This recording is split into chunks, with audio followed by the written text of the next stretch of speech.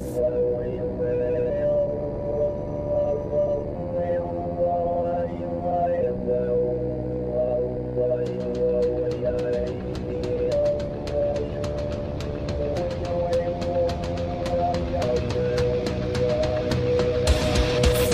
Politic Podcast, the show for normal Americans. From this undisclosed bunker, here's your host, Tony Reed.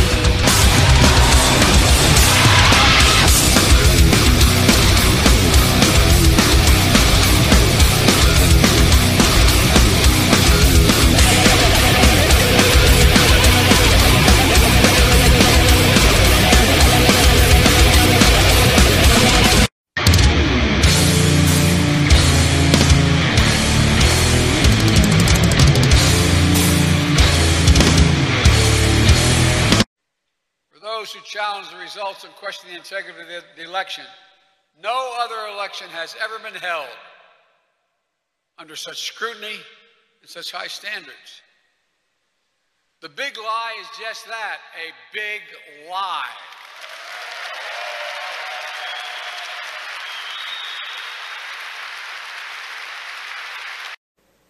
The 21st century Jim Crow assault is real. It's unrelenting. And we're going to challenge it vigorously. While this broad assault against voting rights is not unprecedented, it's taking on a new and literally pernicious forms. It's no longer just about who gets to vote or making it easier for eligible voters to vote. It's about who gets to count the vote. Who gets to count whether or not your vote counted at all?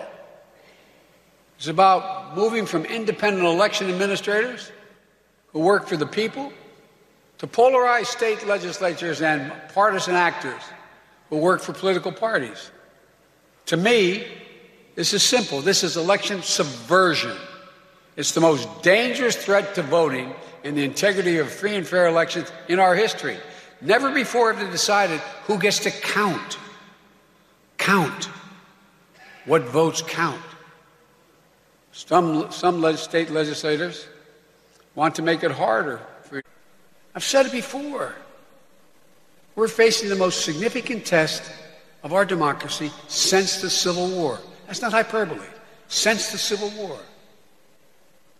The Confederates, back then, never breached the Capitol, as insurrectionists did on January the 6th. I'm not saying this to alarm you. I'm saying this because you should be alarmed.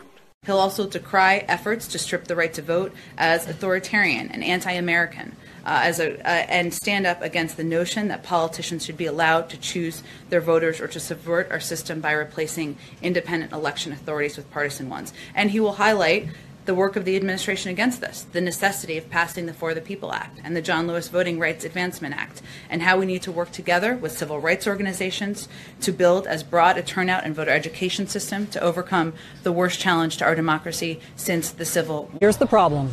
The people who believe the big lie get their information from a network that still calls itself a news network, though it doesn't take the president's speeches, and today was no different. They noted that President Biden was speaking, but they never took the sound up. They were too busy covering Bill Gates' divorce. And so the people will not hear, a large chunk of the country will not hear President Biden's message that democracy is basically, in some states, being threatened or stolen before our very eyes. Yeah, it was a remarkably important message. It could only have been, I think, more solemn if it had been delivered during prime time from in a warehouse. Except it's not true. It now appears there actually was meaningful voter fraud in Fulton County, Georgia last November. That is not a conspiracy theory. It's true. From the beginning, this show has tried to be fact-based when we talk about the 2020 election results. So here's what we know tonight, factually. At least 36 batches of mail-in ballots from the November election were double counted in Fulton County. That's a total of more than 4,000 votes. Those numbers come from a group called Voter GA, which along with Bob Cheeley sued to get them. The final tally from the double counts we know about amounts to more than 3,300 votes for Joe Biden and 865 votes for Donald Trump. Now, before you dismiss Bob Cheeley and voter GA as dishonest partisan actors, keep in mind that the strongly left-of-center Atlanta Journal-Constitution appears to agree with this, at least in outline. The newspaper reviewed the available digital ballot images independently and concluded that hundreds of ballots were improperly duplicated. What does that look like exactly? Well, here's what it looks like. At a press conference yesterday, a consultant with voter GA called David Cross showed how we can be certain that votes in Fulton County were counted more than once. Watch. Voting rights showdown. We're facing the most significant test of our democracy since the Civil War. President Biden blasts Republican-led efforts to restrict voting. President Biden this morning raising the stakes in the fight over voting rights. We're facing the most significant test of our democracy since the Civil War. The president passionate and pointed. President Biden says Republican attempts to restrict voting are the most significant test of our democracy since the Civil War.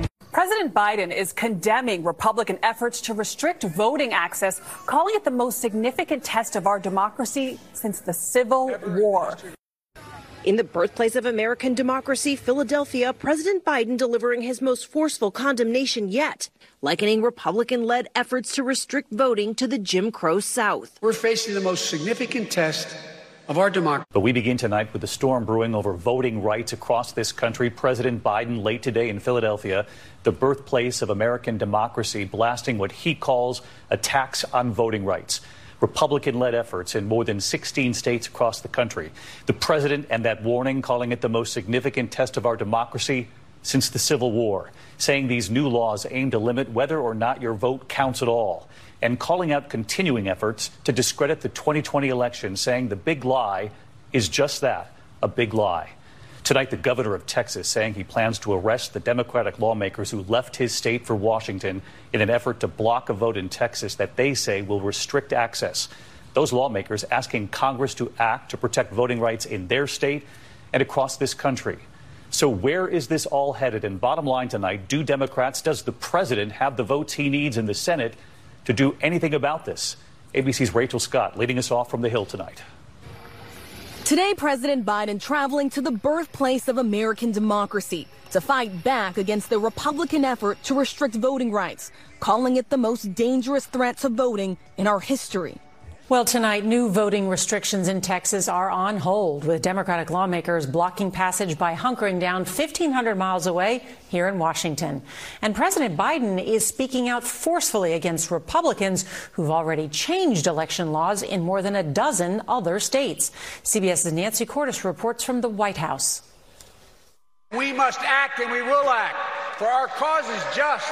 Speaking with unusual fervor in Philadelphia, President Biden accused Republican leaders of embracing autocracy. Good evening. The questions of when, where, and how Americans get to vote are tonight taking on greater urgency.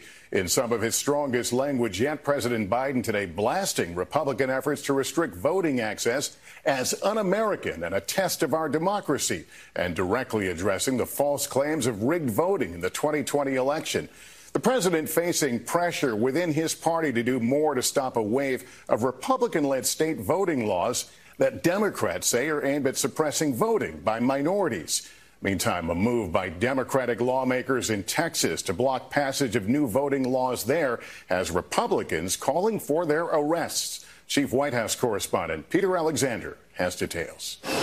President Biden tonight in Philadelphia. We were just listening to a stirring speech there from President Biden talking about the moment this country finds itself in what he is describing an outright assault on democracy, the right to vote, and liberty. Some strong words there from the president talking about the threatening situation, drawing a direct line between this country's long history of voter disenfranchisement up until what we're seeing play out on the streets today in America. This was quite a stirring speech. The president, and I had seen some of the coverage in terms of what we were anticipating, but certainly a very strong emotional gut punch to the country to try and get people's attention that what is happening right now is very dangerous for the sake of our democracy.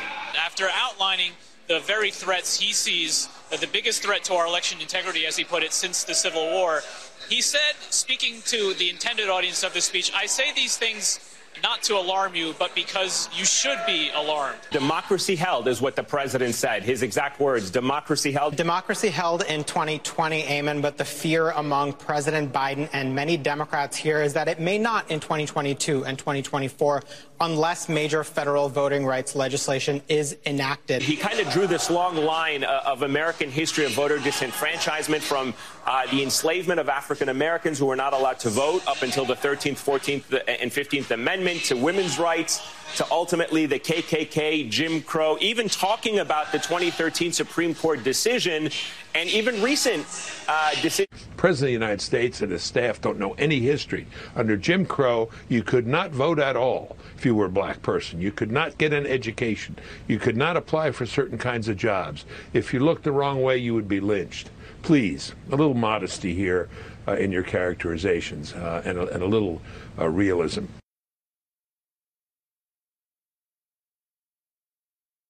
As the administration tries to figure out the root causes of migration to the country, don't we know that the reason people want to leave Cuba is because they don't like communism?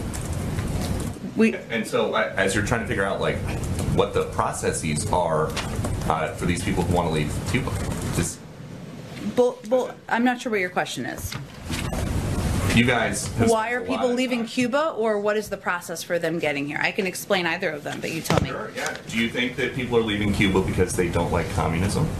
I think we've been pretty clear that we think people are leaving Cuba, or not leaving Cuba, or protesting in the streets as well, because they are opposed to the oppression, to the mismanagement of the government in the country. And we certainly support their right to protest. We support their efforts to speak out against their treatment in Cuba.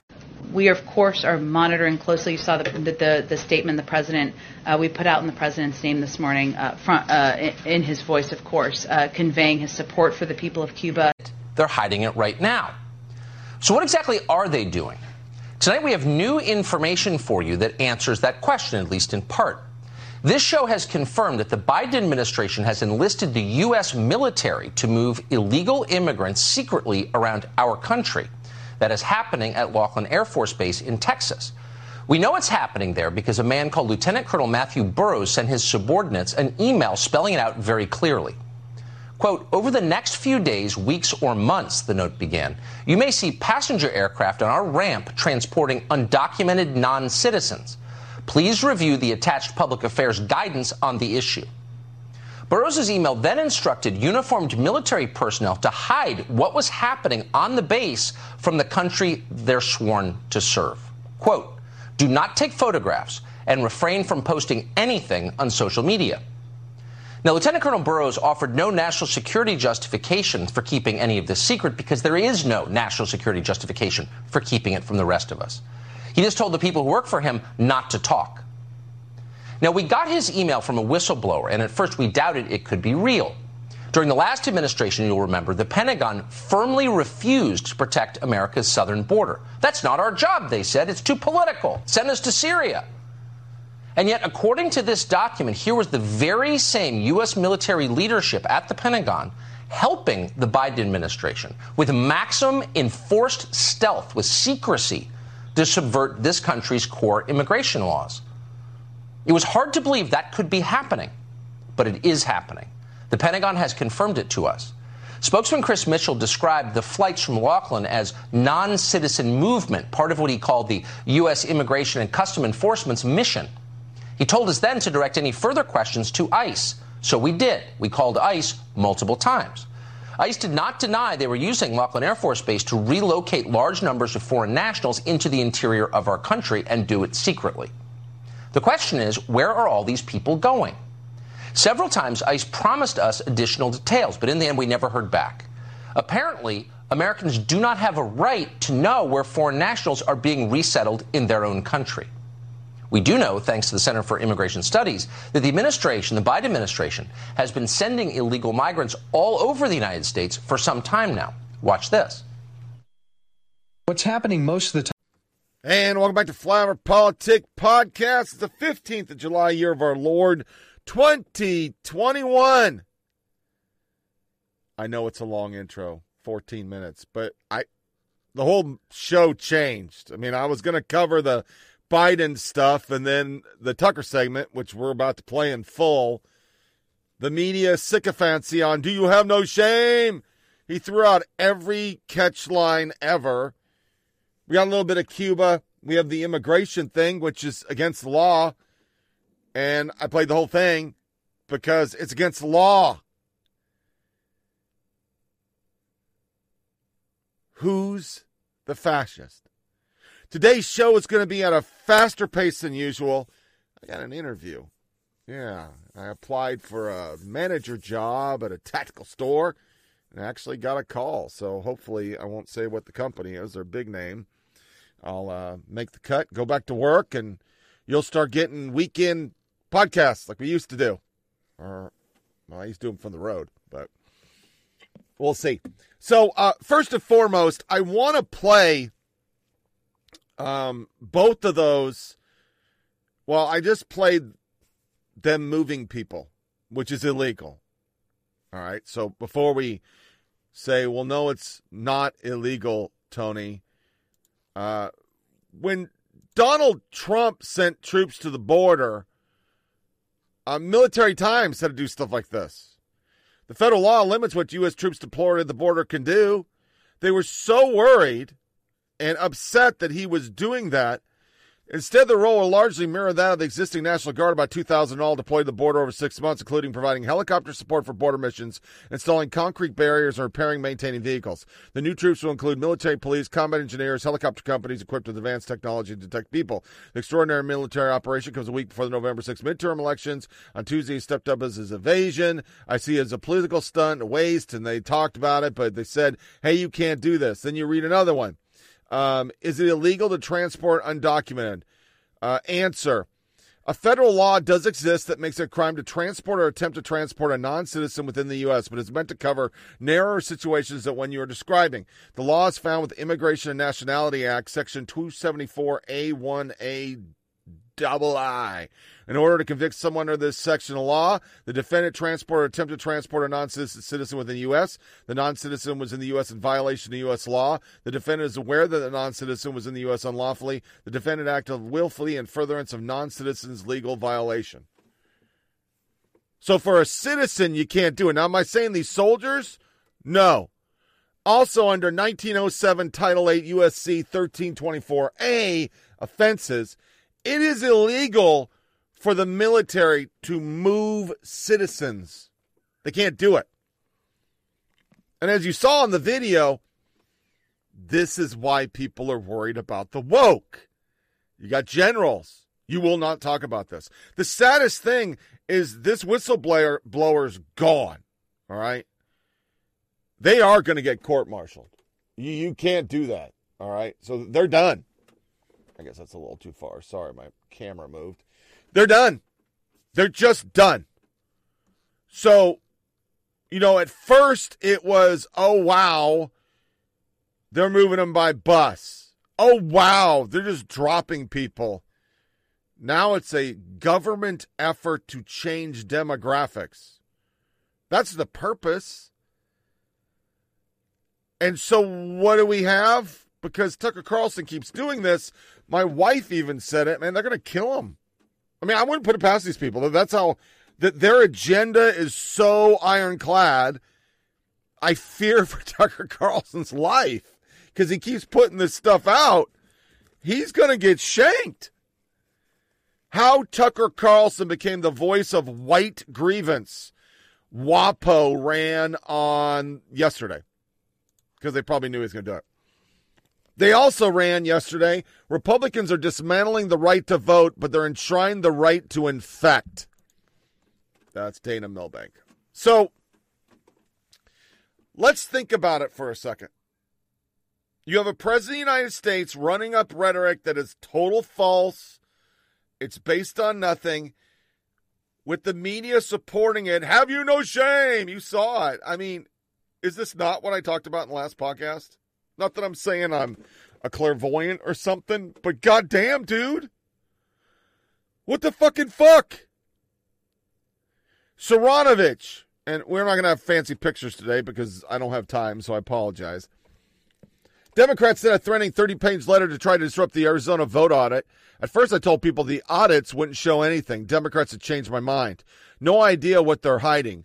Garland in June with anonymous threats against Arizona audit. Today, House Democrats issued 13-page threatening letter. This is him talking. I think we played it on the show. And avoid the intimidation of voters. Intimidation of voters. And then you get this segment in full from Tucker Carlson. In a warehouse. Except it's not true. It now appears there actually was meaningful voter fraud in Fulton County, Georgia last November. That is not a conspiracy theory. It's true. From the beginning, this show has tried to be fact-based when we talk about the 2020 election results. So here's what we know tonight, factually. At least 36 batches of mail-in ballots from the November election were double counted in Fulton County. That's a total of more than 4,000 votes. Those numbers come from a group called Voter GA, which along with Bob Cheeley sued to get them. The final tally from the double counts we know about amounts to more than 3,300 votes for Joe Biden and 865 votes for Donald Trump. Now, before you dismiss Bob Cheeley and Voter GA as dishonest partisan actors, keep in mind that the strongly left-of-center Atlanta Journal-Constitution appears to agree with this, at least in outline. The newspaper reviewed the available digital ballot images independently and concluded that hundreds of ballots were improperly duplicated. What does that look like exactly? Well, here's what it looks like. At a press conference yesterday, a consultant with Voter GA called David Cross showed how we can be certain that votes in Fulton County were counted more than once. Watch. What I'm going to show you here is two ballots side by side. One of them is marked for Jason Shaw, and it's got a little squiggle mark next to it. You can see it's got the identical mark on the second one. And the ballot image is stored up here on the top left. So this one over here is scanner 5162. That's scanner number 3. Fax number 235. Image number 19. And that matches 234, image 59. So you have the same ballot counted twice in the images and counted in the audit. How that's possible, I don't know. How's that possible? I don't know. Every American should want to know, because the answer gets to the heart of the integrity of our elections, otherwise known as our democracy. We're not talking about a couple of ballots here. We're talking about a lot of ballots, at least hundreds of ballots involved, enough potentially to affect the outcome of the election. Here's another example. Here's one of the next ones. All right, so same fax number 234, image number 2, and 235, image number 61. Republican, Republican, Republican, Republican, all the way down to the point where this little spot up in Fannie Willis matches this one over here. There's no question that that ballot was counted twice. So what's the explanation for this? Well, if you ask Fulton County, these discrepancies, the ones you just saw on the screen, were isolated incidents. Just a handful of bad ballots happens all the time. The county claims that any errors were caught in previous recounts. The problem is that neither one of those claims is true. Surveillance footage obtained by Voter GA appears to show large numbers of ballots being scanned multiple times. Pay attention in the tape we're showing you to the woman wearing yellow at the desk. According to Voter GA, she slides ballots into a scanning machine, removes the ballots, and then reinserts the same ballots. This happens multiple times. The question is, how many times were those ballots counted? Was each vote counted more than once? Fulton County won't answer that question. Now, one way to know the answer would be to check what are called audit tally sheets. Tellingly, for months after the presidential election, Fulton County failed to provide more than 100,000 of those tally sheets, including 50,000 of them for mail-in ballots. When Voter GA finally forced Fulton County to turn over the tally sheets, the conclusion was stunning. Here's what the audit found. Quote, 7 falsified audit tally sheets containing fabricated vote totals. For example, a batch containing 59 actual ballot images for Joe Biden and 42 for Donald Trump was reported as 100 for Biden and 0 for Trump. The 7 batches of ballot images with 554 votes for Joe Biden, 140 votes for Donald Trump, and 11 votes for Joe Jorgensen had tally sheets in the audit falsified to show 850 votes for Biden, 0 votes for Trump, and 0 votes for Jorgensen. Wait, did you just follow that? How is that not flat-out criminal fraud? We'd love to know, because it certainly sounds like flat-out criminal fraud. We've obtained photographs showing what went on during the recount process for mail-in ballots in Fulton County. These pictures were taken by a whistleblower who participated in the recount. She said she noticed something odd as she did. None of the ballots that she saw had any creases on them. You can see the stacks of unfolded ballots on your screen now. That's strange because, of course, mail-in ballots need to be bent in order to be mailed in. These ballots clearly had never been inside an envelope. And then the whistleblower noticed something else. All of the ballots, the whistleblower tells us, have been filled out by a printer, not by hand. And many of them supported the exact same candidates, Democrats, including Joe Biden. VoterGA detected a series of other apparent irregularities in the recount. The group's audit found, for example, that, quote, over 200 Fulton County mail-in ballot images contained votes that were not included in the hand count audit results for the November election. Now, why is that? We don't know. Keep in mind, once again, the results in the state of Georgia were decided by fewer than 13,000 votes. It was a close race. Every vote mattered. And then there's this.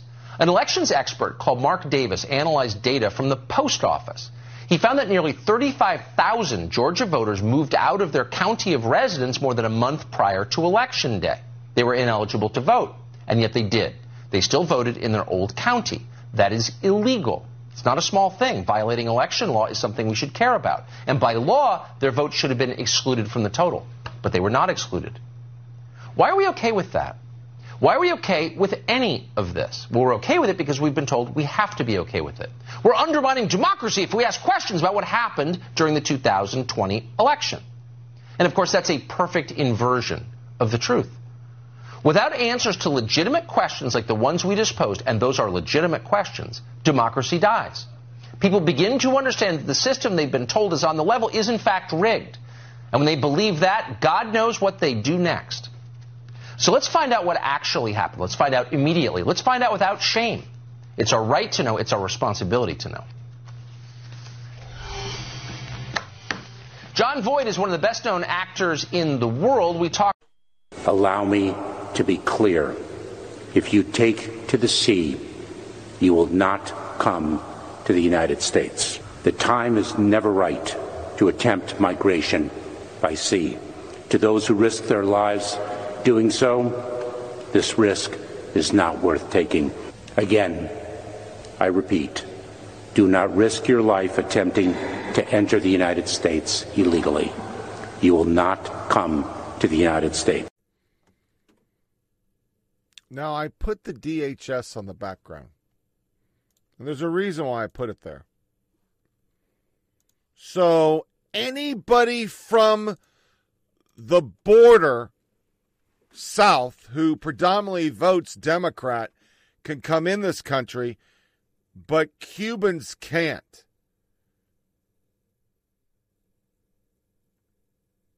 And now you know why I played the media and the bumper. It's just a vile lie.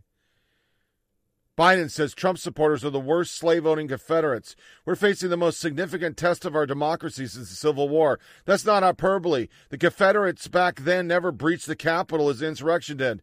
You can oppose H.R. 1 and 16. You should be alarmed, but if you're not alarmed, don't be alarmed because I'm not saying this to alarm you. That's not hyperbole. Biden. Vice President Harris and I will be making clear that there's real peril in making raw power than the idea of liberty the centerpiece of common life. What does that even fucking mean? You had CNN, all right? CNN literally upset Camerata because Fox wasn't saying the same things they are. And the vilification of the GOP in every media form. I'm going to get to my point in a second. Biden changes up the messaging strategy around his infrastructure agenda, writes Politico. Politico also had an article. Oh, hey, most voters don't know the good stuff. And then it's released by Brian Seltzer. Biden will participate in a CNN town hall on Wednesday, July 21st in Cincinnati, Ohio, a little more than 6 months after being sworn into office. Don Lemon will be the moderator. Don Lemon. So you tie this all in and you stare at it and you go, my God. So while they're saying it's the big lie and basically channeling Goebbels,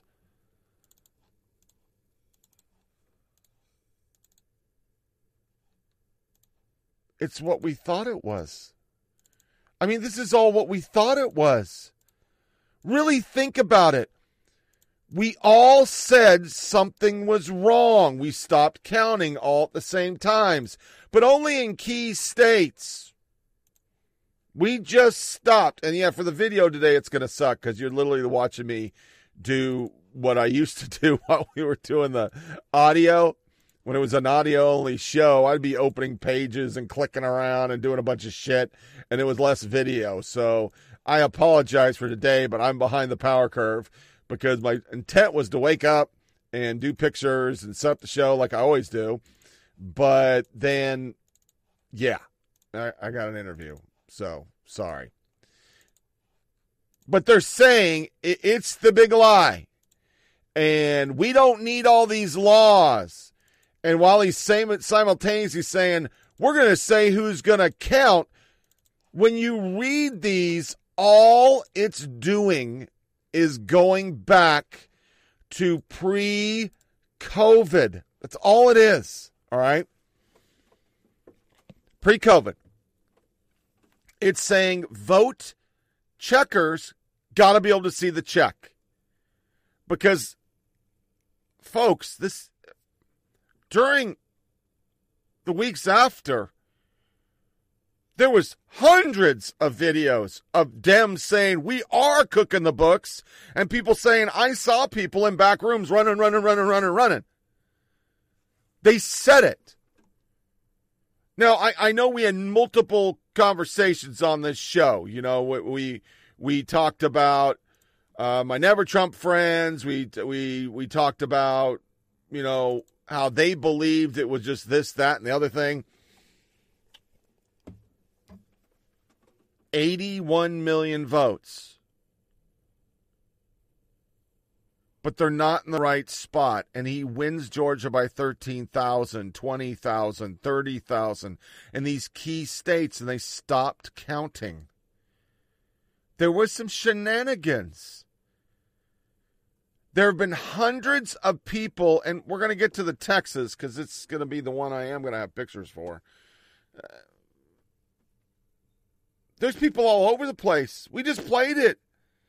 Double voting and doing stuff. And you say, well, it's only 3,500 votes in Fulton County.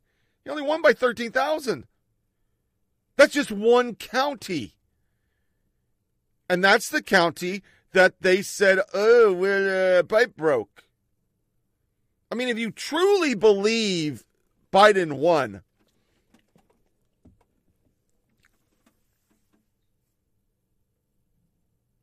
after what happened that night, I don't know what to say to you because you wouldn't believe it if it was Trump. Yes, Biden would have got more votes nationally than Trump. But when you look at what he improved on demographics, you looked at what he improved on vote-wise, he got more votes than Hillary Clinton, and yet he still lost by millions. And 5 key states stop counting and then mysteriously start counting. And the vote totals that we all watched, because you can tell me it didn't happen, but I saw it with my eyes. 100,000s. Nothing for Trump. Just that one segment in there with the stacks of ballots. Just look at the stacks of ballots. Those are absentee ballots, and they don't come in flat. Every stack you saw on that video was perfectly flat paper. It did not look like this. That's what something folded looks like. Even if it was a big envelope. But every ballot I've ever done, because I absentee balloted until 2004, looks like this. It makes you understand why they're doing H.R. 1. It makes you understand why they have this rhetoric that's totally over the top. It's not true. Fuck's sake, man. Shut up with the big lie. Jim Crow, Civil War, 9/11. Especially when you have this. I want my phone call, okay? What am I even doing here? I've done nothing. Nothing? We found this in your home. You terrorists are all the same. Terrorists? Wait, am I being charged with something? Clearly you've been plotting to attack American naval assets. And more. More? Yes, more. You're also being charged with counterfeiting and a real estate fraud scam operation. And more. This is ridiculous. What, there's more? There's more. And conspiracy to commit murder and illegal possession of a candlestick. This is ridiculous. I've got a clue for you. You're going to jail. And there's more. There's more? There's more. What kind of a sick, twisted pervert has this in his home? Come on, man. I got that for my kids. For his kids. You sick son of a bitch. Get him out of here. Qualified it. Officer Brian Sicknick died after being hit in the head with a fire extinguisher during the hours-long attack. They beat a Capitol police officer to death with a fire extinguisher. Officer Brian Sicknick died after being hit in the head with a fire extinguisher during the fight. He died at the age of 42 after he was bludgeoned with a fire extinguisher. We are more than a year out from the midterms, but Democrats are already facing an uphill climb. President Biden just met with Eric Adams, New York City's Democratic nominee for mayor, after he ran a tough-on-crime campaign. It comes as cities across the country are grappling with a serious surge in violent crime. Now, Republicans, like former President Trump, are seizing on that and trying to tie Democrats and their defund the police messaging to heading into next year, claiming that messaging is the reason for this spike in crime. It's very bad news for Democrats with a razor-thin House majority and a tie in the Senate. And several red states picking up congressional seats after last year's census. Rachel, Democrats want to rewrite the rules here. Republicans, they're already bending them.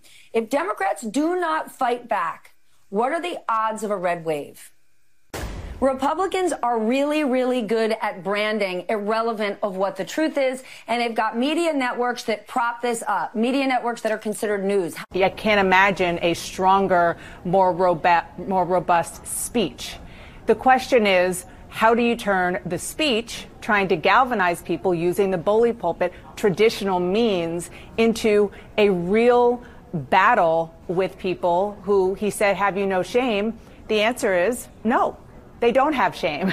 A lot of these people, these Republicans, conservatives, unless the president is going to go another step and going to say we need to actually change rules in the United States Senate to get this done so the federal government can have more of an impact. What he basically was doing was taking kind of a butter knife to a fight against a nuclear bomb. The oratory was brilliant. The emotion was palpable. But at the end of the day, he didn't mention filibuster. At the end of the day, he didn't mention Sinema and Manchin. I mean, I thought the speech was great. I thought the delivery was great. I thought the backdrop was great. But we've been here before. I think that was part of a tool to convince and to push back on some of these Republicans in these states to say that what they are doing is not based on anything. It's not that there was fraud in one of these states, and that's why you're seeing some lawmakers, some state lawmakers talk about the need to overhaul it. There is none of that. And so President Biden was really going after to say that it's baseless what they are basing all of this is on. The people who believe the big lie get their information from a network that still calls itself a news network, though it doesn't take the president's speeches, and today was no different. They noted that President Biden was speaking, but they never took the sound up. They were too busy covering Bill Gates' divorce.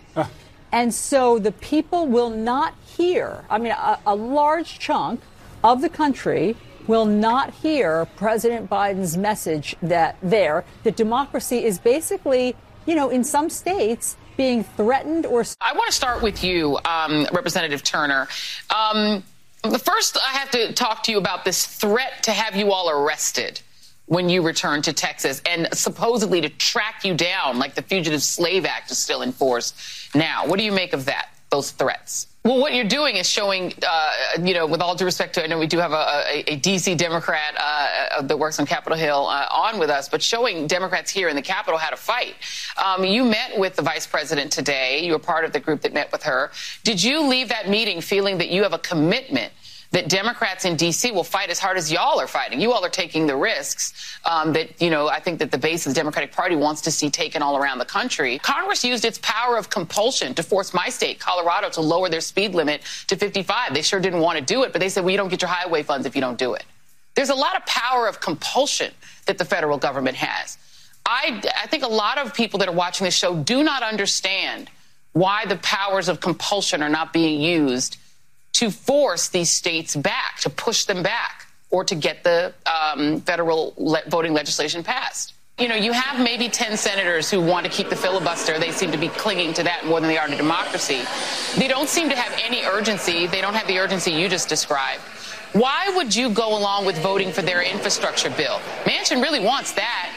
Why don't some of you senators say, well, you don't get our votes on your precious infrastructure bill that you need for your politics if you don't give up the filibuster? Or why not say, there's got to be something Kristen Sinema wants other than to be on TV and mock,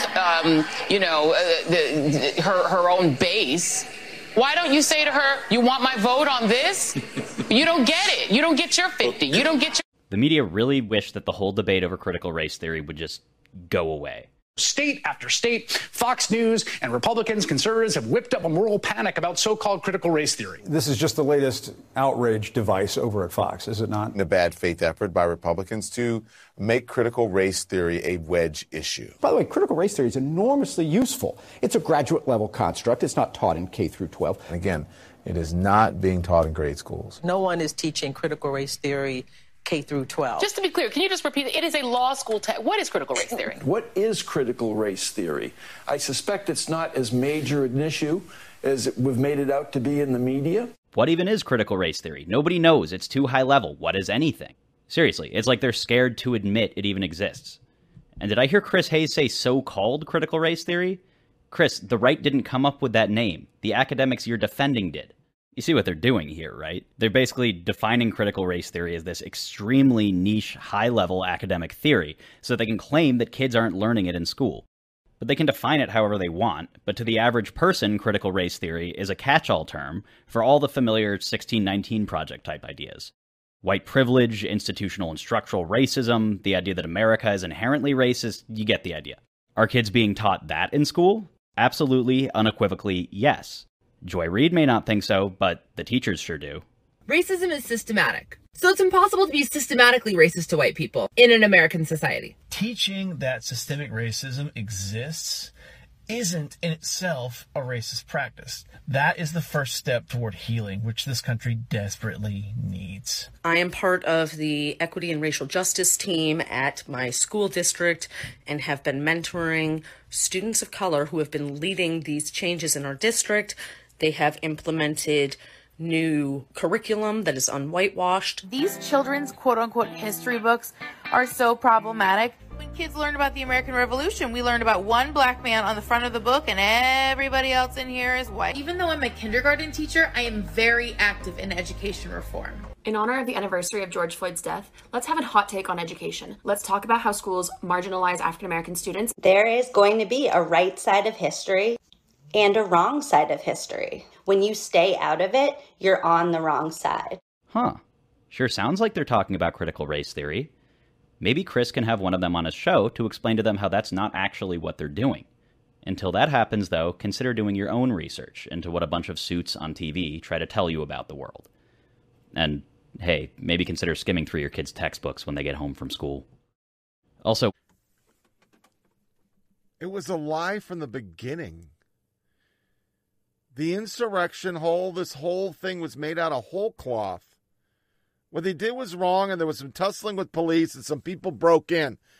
Very few. The doors were open. They walked around. It was trespassing. Nobody was murdered. And then right after everything, it's just lie after lie after lie after lie, coupled in more lies. It just, I don't even understand how you can't stare at it and go, they're trying too hard. They're trying to make January 6th something it wasn't, while simultaneously making any law that just says you have to prove who the fuck you are, which 70% of America wants, expands hours and says you just can't vote 2 weeks after an election. You can't have drop boxes everywhere. It has to be approved. You can't do ballot harvesting. These are all things Democrats wanted before they found the perfect way to rig an election. I mean, if Donald Trump, and once again, Greg Gutfeld has the best stuff on this. He just nails it every night. If Donald Trump would have said, we're going to extend voting because of COVID, and sorry, my sinuses are trashed. We're going to mail out every roll, regardless if people vote in person or if they don't vote in person. We're going to let those votes count for 7 days after. They just have to be postmarked by the day of the election. None of that would fly. None of it. You would say he's stealing the election. But that's exactly what the liberals did. If Donald Trump would have directed red states to go around their legislature and change 80 voting laws to accomplish all this, the media and the left, it wouldn't fly. But when you fortify elections, like Time said, and you make sure there's no way your guy can lose, well, it all makes sense to you. And then there's this. What the fucking fuck is this? What is this? Biden world has taken a more aggressive approach to combat vaccine fear-mongering by conservative forces. That includes calling on SMS carriers to met out false text messages and social media fact-checking. Please tell me this is a typo. Also planning to engage fact-checkers more aggressively and work with SMS carriers to dispel misinformation about vaccines that is sent over social media and text messages. Sorry, just making sure I have this straight. The DNC now wants companies to police text messages for context. Can someone help me out here? Who authorized anyone to read my text message? There's 84 quotes. House is not suppressing First Amendment. They want to censor your text messages. Seriously? Why does Joe Biden sound like a communist dictator? How? How can you look at this, even if you hated Trump, and go, what? What? How?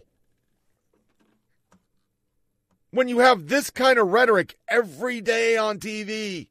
And we begin with a deadly escalation of anti-vaccine propaganda in politics and on TV that is risking and costing American lives. 45 states are seeing a sharp rise in new infections due largely to the Delta variant, 10% higher than the previous week. And in 34 states, new cases are up 50% higher than last week. Officials attribute that to the unvaccinated population and the rise of the highly transmissible Delta variant. 99% of the people dying from COVID right now are unvaccinated. More than 99%, in fact. An emergency room doctor told us this week that all of the sick COVID patients he is seeing are unvaccinated. All of them. And yet to some, this is just a show. A deadly show. It makes you think, once you think about it, that maybe none of this is really about COVID. Maybe it's about social control. And this has never, Sean, been about following the science. It's never been about following the facts and the truth. It's been about control from day one. I mean, I don't. This is the great. I honestly think this is the greatest scandal of my lifetime by far. I thought the Iraq War was. This seems much bigger than that. 607,771 Americans have died of the coronavirus. More than 99% of the people dying from COVID right now are unvaccinated.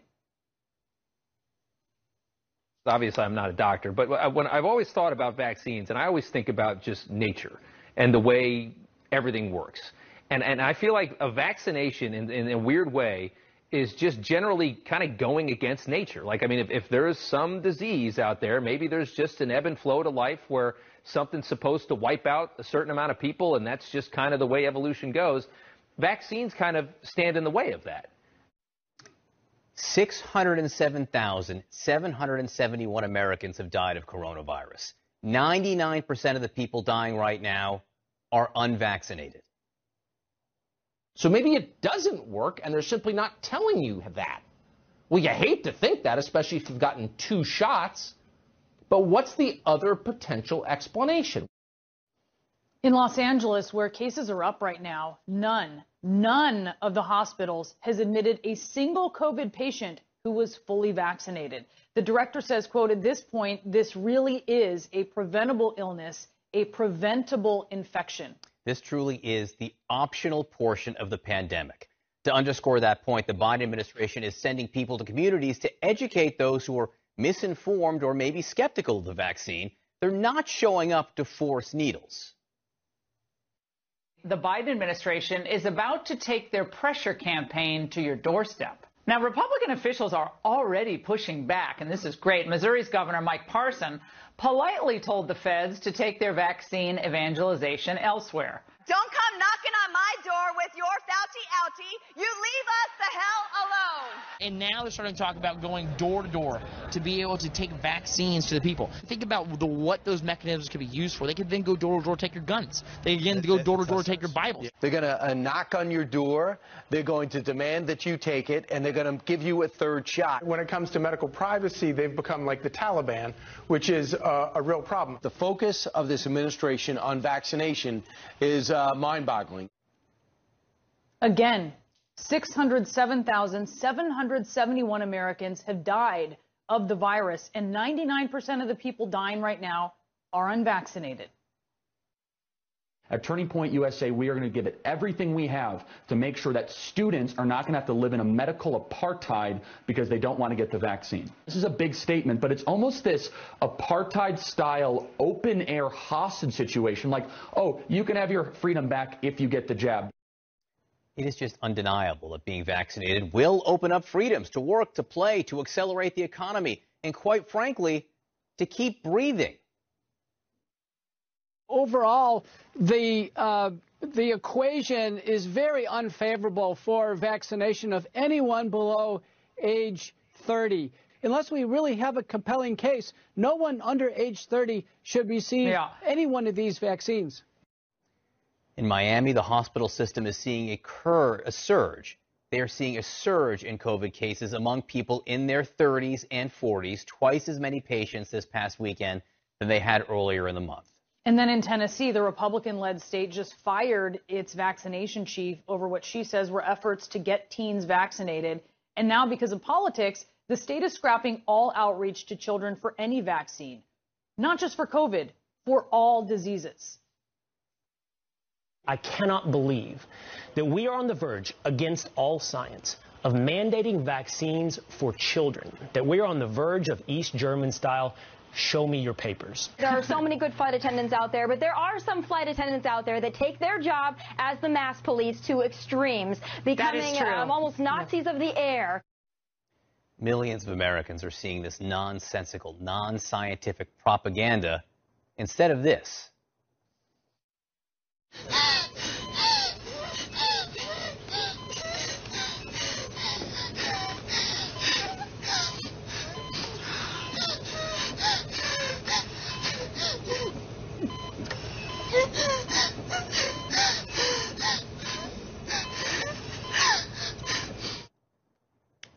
607,771 Americans had died of the coronavirus. 99% of the people dying right now are unvaccinated. Children are dying in other countries that don't have access to vaccines of any kind. Many of the Americans who died last year would not have died with the vaccine currently available right now for free. 607,771 Americans dead. Some, many, maybe even most of whom would be alive today if the vaccine had been there in time for them. And when history asks how so many Americans died when they could have been saved by a simple shot or two, you'll see these TV clips again that we've just shown in documentaries about the cautionary tale that has been America's response to the coronavirus pandemic, about how a large part of our country, misled by information often echoed by elected officials and right-wing media, was thrown a life raft and instead said, no, I'll take my chances. Schism is deeply infected by politics as well. We have a new poll with the Washington Post. It shows that 93% of Democrats say they're vaccinated or will be vaccinated. Only 49% of Republicans say the same. What can we do about that problem? You know, George, it's not an easy solution. It really isn't. I mean, what we're trying to do is to just put politics aside. This is no time for politics. This is a public health issue, and viruses and public health don't know the difference between a Democrat, a Republican, or an independent.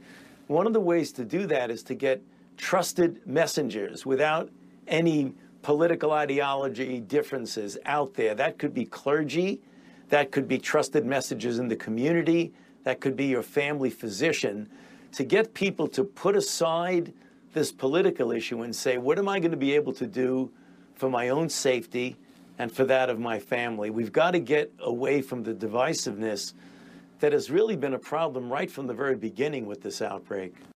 Anthony Fauci actually saying that we need to stop politicizing this is one of the funniest things I've ever seen. If you watch that full 7 minutes on video, so if you're listening today, go to Rumble and check that shit out, or go to the website, foppodcast.com. That is sheer fear-mongering.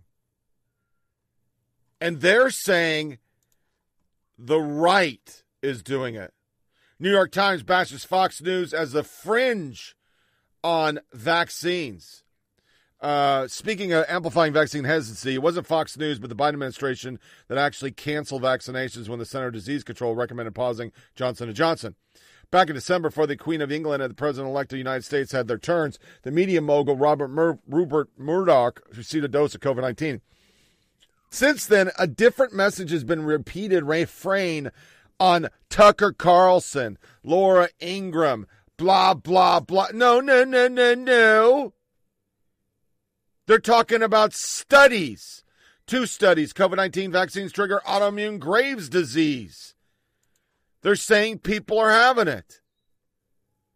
What you won't talk about, drug overdose deaths soared a record 93,000 last year.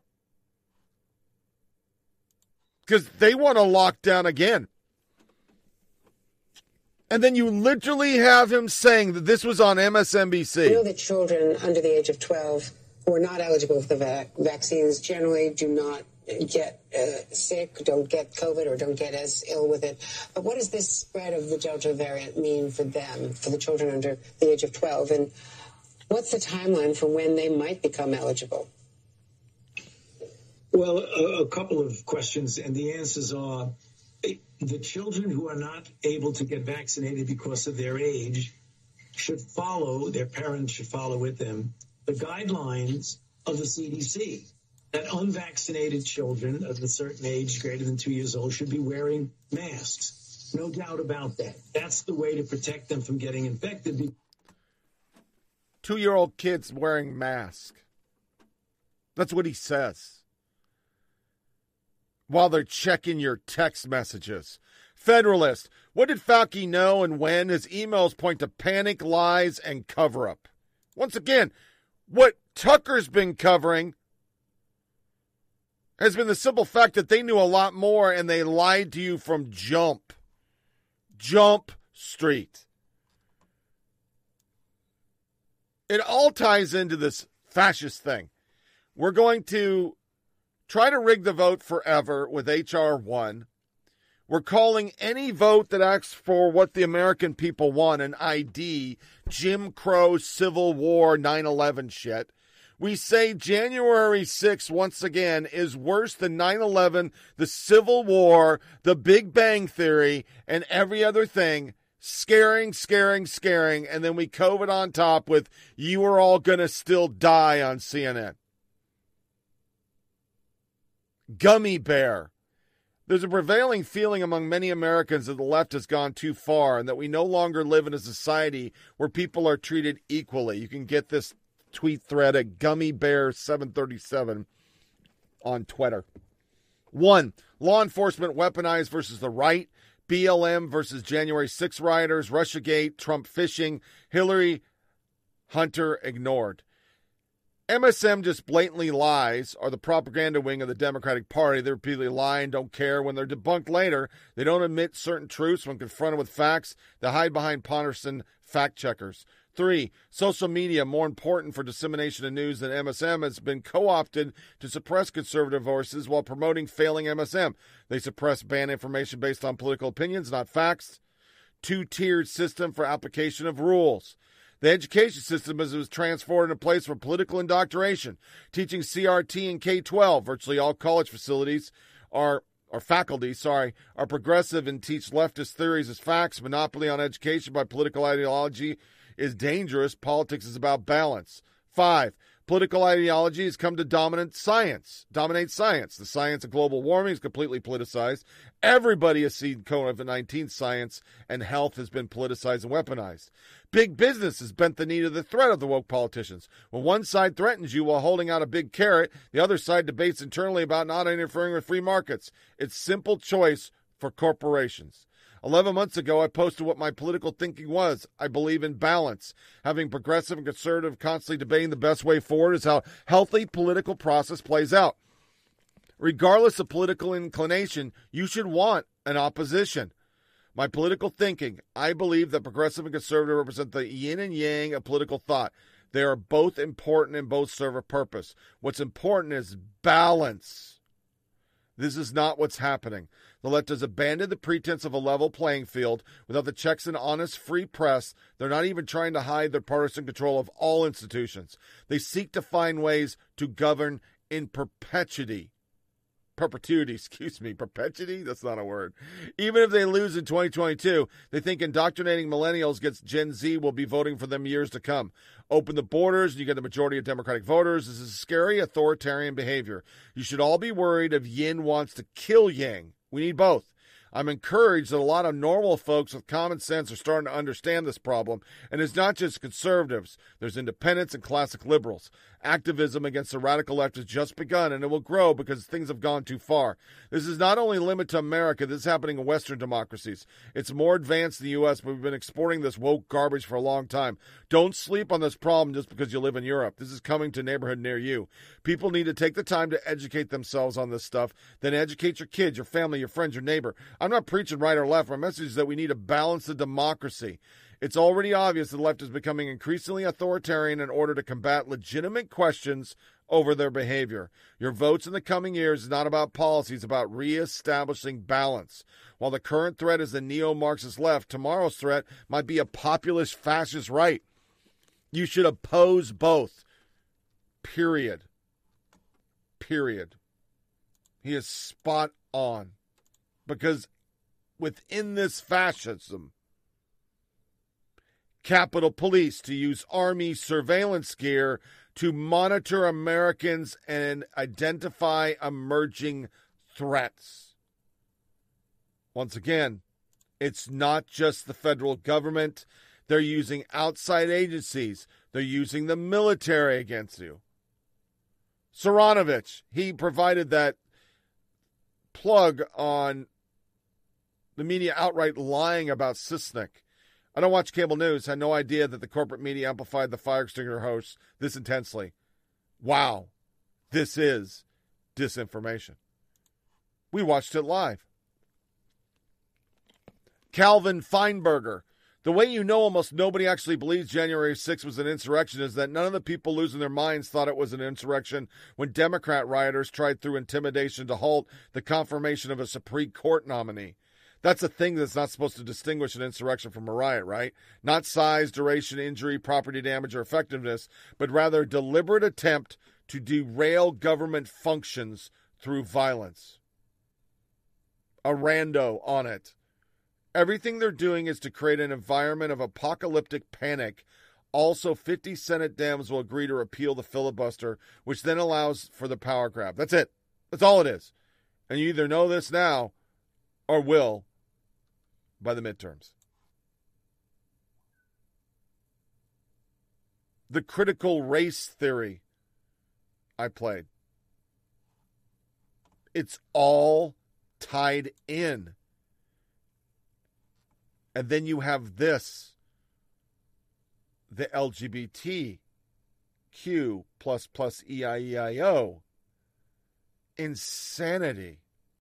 It was very inspiring to see Ahanu do something that they were not sure they were going to be able to do. I just felt really thankful for Ahanu for creating our family. Oh, I put it over here. The baby has been able to latch, but I've not been able to produce any milk. It's okay because we're going to supplement the feeding with formula so that my baby's still getting the nutrients that they need, but I'm still feeling hopeful. I appreciate you so much for all your work. And I appreciate you also, baby. I couldn't have done it without you. That was on the Courtney Cox show. And why do I throw him in the fascism segment, which I'm going to make a bumper for? You can't criticize that. You could lose your job for criticizing a dude trying to breastfeed a baby. A dude. Megyn Kelly. January 6th. It wasn't an insurrection. Glenn Greenwald. Of course it wasn't. But the media spent 5 years tossing around every histrionic term, treason, traitor, Kremlin agent, so now only know how to express themselves in the most unhinged and hysterical manner. Hence, a 3-hour riot became a insurrection. It's not just semantic quibble. The fact that nobody has been charged with fomenting insurrection doesn't stop them from using the term. That's because it's crucial to keep fear levels elevated to justify the full range of authoritarian measures they're undertaking in the name. Megyn Kelly.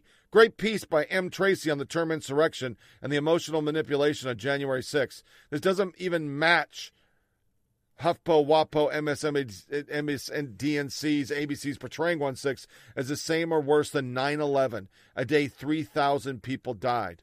Michael Tracy, it's always been propagandistic nonsense that insurrection was somehow the only acceptable term to describe the events of January 6th. The term was selected because it furthers the political agenda of Democrat corporate media and the law enforcement agenda of federal prosecutors.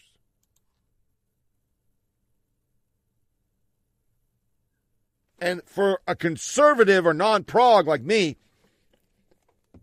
you watch all this, find out that it wasn't a built Capitol. We ignored Hillary. We ignored Hunter. We ignored Wiener's laptop. FBI failed to pursue Nasser's sex abuse allegation, Inspector General finds. They botched that case.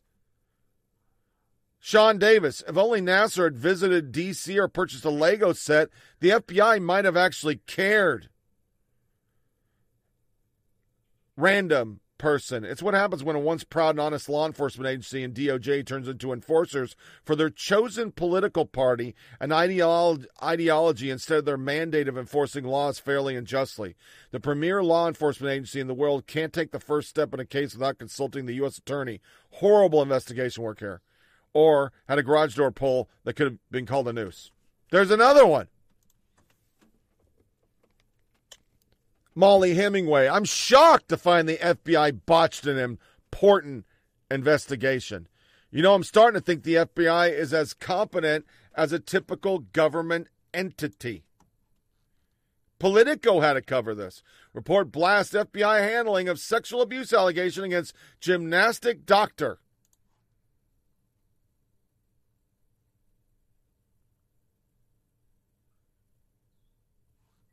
How do you not watch all this and go, what the fucking fuck is going the fuck on?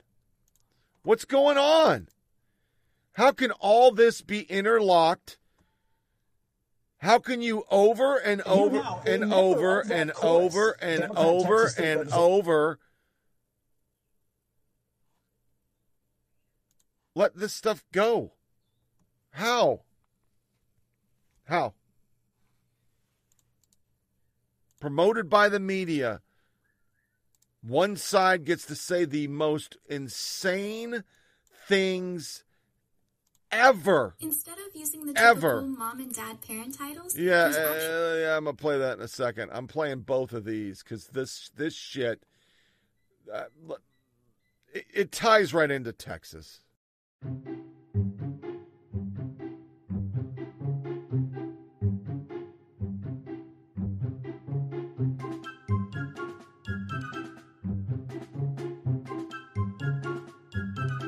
You know, this is a death by 1,000 cuts. Just creating intentional chaos. You can't even vote with a college ID. Two things may not be a big deal. You got beat like one time. You got punched one time, may not be a big deal. But if somebody punches you 100 times, and encourage bad behavior. We had 24-hour voting. You could drive up and vote at the curbside. You can't even use an Uber to get to the polls anymore. Now we're taking steps backwards, having people actually go through hurdles and obstacles to vote. So there's a lot of things. Maybe inevitably falling into a pitfall of a nuanced law. Just about your concerns with the bill specifically and why you all are up here fighting. What's happening in Texas by the GOP legislators and governor is just outrageous. These lawmakers are brave, they're courageous, and they're simply fighting for the right of every Texan to have the right to vote. What could be more all-American than that? These folks are going to be remembered on the right side of history. The governor and the Republican legislators will be remembered on the dark and wrong side of history.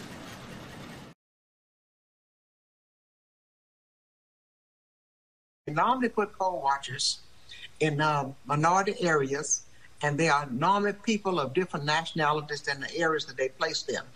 And they are there to intimidate the workers, not the workers, but they intimidate the voters. And when people walk into a poll and they see these strange persons in their polling place looking at them mean-spirited, it's frightening. And sometimes they may just get up and walk out. Are they allowed to be armed? Can those poll watchers be armed? Well, that's a good question. Particularly since we have just passed the permitless gun bill, we know that the person themselves who presides over the poll can in fact have a gun, but whether the poll watchers would be permitted to have one is another question. I would predict that they... Here now, a member of that chorus, Democrat Texas State Representative James Tallarico, who recently flew on a private plane and currently resides in Washington, D.C. James, thank you very much for being here. Now, we know you met with Chuck Schumer and Nancy Pelosi today, and the talking points, they've been issued. You've been told to say you're protecting democracy, that Republicans are authoritarians and racist, they're blocking the ballot box, you want voter suppression. I've got it. Texas Republicans are racist. But you're in D.C. now, and the talk is all about H.R. 1, and they're gleefully promoting your effort to promote their national effort. It kind of seems like they're just using you as a prop or a puppet. So, you know, I'm an eighth-generation Texan. I've only been in D.C. twice in my life. This is the second time. I'm a former middle school teacher who ran for office just to try to make my community better. And I swore an oath when I first got elected 2 years ago to uphold the Constitution of the United States, and also the Constitution of the great state of Texas. And after our former president, Donald Trump, started his big lie that the election was stolen, Republican legislators in capitals across the country... Wait, how did you make this about Donald Trump in 20 seconds? That's a bit of a record. So now you're going to voter suppression, which I get it. But if this is all about your allegiance to Texas and you're an eighth-generation Texan and all that, and the Constitution...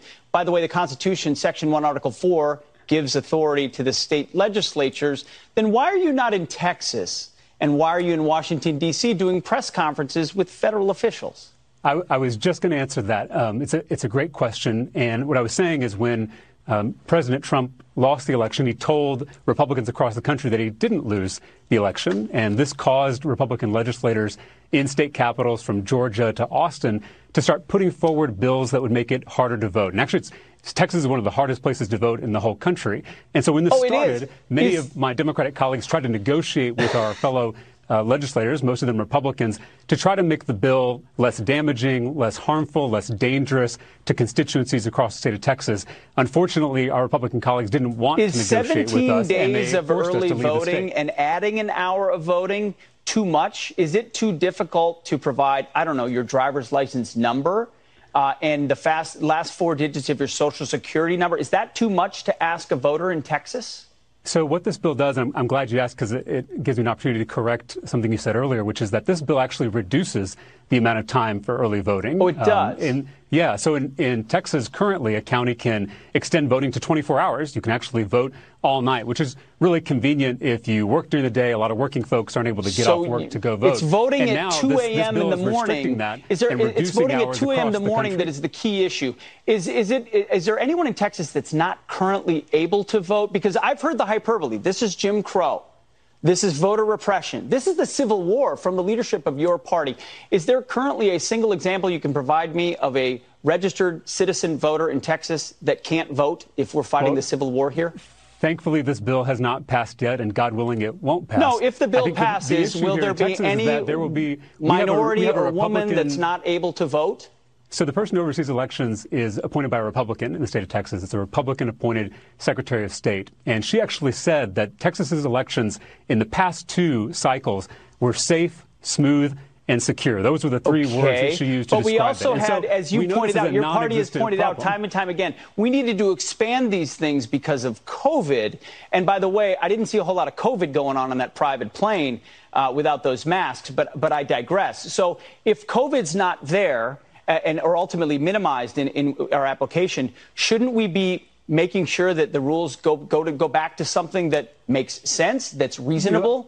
That's a great question. I think, in the pandemic, we learned that a lot of things can be made more convenient and more accessible. A lot of folks are working from home instead of having to go into the office. And that's exactly what we learned in voting. We can change some of our voting systems to be more accessible to more people. Quick question. Are you okay with voter ID? Are you okay with voter ID? Because you're going back to the talking points. I get it. The talking points have been issued. Are you okay with voter ID? So voter ID is currently required in the state of Texas. I opposed having to How about have for a driver's mail-in license ballots? to vote. How about having to send your ballot in? Should you have to prove who you are? Because that's what Democrats are opposing. Pete, I just said I oppose voter ID. Currently, it's a law in Texas, but I oppose that law because I think you don't need it. You oppose voter ID? You don't think the most sacred obligation of our republic, you should have to prove who you are in order to vote? So there are a lot of Texans, actually hundreds of thousands, who don't have a driver's license, who don't drive at all. Do they have a Social Security number? Because according to this Republican law, you can put your last 4 digits of your Social Security number in as proof of who you are. Do they not? No, help me out. Do those people not have Social Security numbers? And who are these people that can't get IDs? So, Pete, if you're talking about the bill that we're currently focused on, not past Texas law, what this bill is going to do is not only reduce voting hours, it's also going to empower these partisan poll watchers who are going to look over voters' shoulders and prevent them from exercising their God-given right. Partisan poll watchers, you mean the ones that weren't allowed in certain states at certain times in certain places, whether you agree with that or not? So Texas says maybe we should have partisan poll watchers on either side, Republicans and Democrats, right? It wouldn't just be Republicans. Do you remember a second ago when I talked about the big lie? This is exactly what I'm talking about. And the reason that so many folks believe in this country is because folks like you get on television, James, every night and said repeat you don't the lie want over voter and over ID. again. We're not talking about that. You just went on national television and said you don't want voter ID, revealing exactly what Democrats. And it's so condescending to say that people can't get identification. Have you found someone in your district that can't get identification? You have made a lot of money personally, and you've enriched a lot of corporations with advertising by getting on here and spewing lies and conspiracy theories to folks who trust you. And so what I'm asking you to do is to tell your voters right now that Donald Trump lost the election in 2020. At least you've resolved the lie that is Democrats are now for voter ID. It's not your show, sir. But at least you resolved the idea that Democrats are not for voter ID. In 2020? Real quick. Can you answer the question? Did Donald Trump lose the election in 2020? I'm answering questions. Don't is really this feel any is this obligation an to answer anything an uncomfortable question for you? No, it's... See, this is Pete, the reason my question is, why are you in Washington, D.C. and not in Texas when your job is in Texas? Because you know it's inevitable that this bill is going to pass. Eventually, you're going to have to pay your hotel bill and go back to Texas, and Governor Abbott will declare a special session. So you're being used by national Democrats to try to pass H.R. 1 to federalize elections, which you, as a Harvard grad, should know better, because the Constitution puts that in the hands of state legislators who are supposed to be in their state, and you happen to be in Washington, D.C. I don't understand how you square that circle. I can answer. So based on the oath that I took for this office, I have to uphold the Constitution. I have to uphold our democratic system. And I, as a Texas Democrat, I'll tell you this, we lose a lot on the floor of the Texas House. We lose votes on abortion and guns and immigration. Are you going to flee the state on those? Why is this number one? Is this the biggest? That's how democracy is supposed to work. All right. The reason this is different, the reason this is different is that they're trying to rig the rules of the game. Oh, we can debate rig the rules of the game. We can debate issues, asking but we people cannot, to prove who they are. Real quick, I'm going to end with this. Democracy itself. Your party's been obsessed with COVID standards, yet the CDC and the White House says you need to wear one on a plane. Why didn't you guys? So all of us are fully vaccinated that got on the plane without a mask. Per CDC if you're fully guidance, vaccinated, can I get on a plane then? Got all we're trying to do is follow science. As long as I know that you support that you. if you're fully vaccinated, you get on a plane. That seems like a good official position. Our constituents, unlike our home state senator. To constituents who elected you to do a job and to be in Austin and debate these issues, and they see you leaving the state today and may think they're running away from their responsibilities. Nothing could be further from the truth. We're not going to sit in Austin, in the House chamber, and watch the Republican majority steamroll the voting rights of our constituents. So we're fighting back. We're leaving, so they can't do that. How long will you be here in Washington? Well, our intention is to be out of Texas until this session is over. And if he calls another one right away? That's our message to Congress. We need them to act now, because they will keep calling. Standing there when a new Voting Rights Act for this century is there, and the rights that were struggled, that so many lives were taken, so much courage was demonstrated, are preserved once again. I turn it back over to you for the questions, and thank you very much for all that you and all of your colleagues are doing here today. Thank you. We will overcome. We will overcome. We will overcome. In the meantime, we're going to turn next to the battle in this country over voting rights. Tonight in Texas, one of the states trying to enact strict new voting laws. Democratic lawmakers are now leaving the state to block the vote on a Republican measure, all in their effort, they say, to protect voting access in Texas. ABC's Rachel Scott tonight on what this could mean for the larger debate across this country. Tonight, Texas Democratic lawmakers fleeing the state, once again using the only tool they have left to block one of the most restrictive voting bills in the country. They say they're in it for the long haul. As long as it takes to kill this legislation, whether that is a few days or whether that's for the remainder of the special session, that's up to the Republicans. The bill would ban 24-hour polling locations and drive-through voting, which have increased turnout among minorities, prohibit election officials from sending absentee ballot applications to people who have not requested them, and give partisan poll watchers greater access to polling sites. They say they're willing to stay there for weeks if they have to, all to try to block this Texas bill. Yes, and David, these Democrats are trying to make the point that this is much larger than Texas. Already, we have seen 16 states pass laws that make it tougher for people to vote.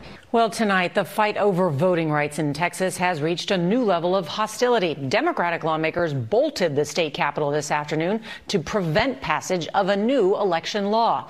And they say they're prepared to stay away for weeks. CBS's Maria Villarreal reports tonight from Austin. Tonight, Texas Democrats on the run. Where are you? I'm at the airport. Jasmine Crockett is one of nearly 60 lawmakers who fled the Lone Star State for Washington, D.C., grinding the Texas legislature to a halt and preventing Republicans from taking action on a controversial voting rights bill. Had they stayed in state, Texas Rangers could have rounded them up and returned them to the Capitol. He kept saying, if we have to pull the trigger, we'll pull the trigger. We heard rumblings that they actually were planning to lock the chamber. And they were going to hold us in there until those bills got passed. The Texas bill would mandate new ID requirements for voting by mail and ban drive-through voting sites. Back here in the U.S., in Texas, the state legislature is set to vote this week on 2 restrictive voting bills. The legislation moved forward yesterday after a heated debate. Critics say the measures unfairly harm black voters. Mireya Villarreal has more from Austin. Democratic House Representative Aaron Zwiener believes the push for tighter voting restrictions is based on fear. Why do you think that this has become such a big deal during this session? Texans are still struggling in the wake of COVID. We have severe learning disruptions for our students and not a good plan to correct that.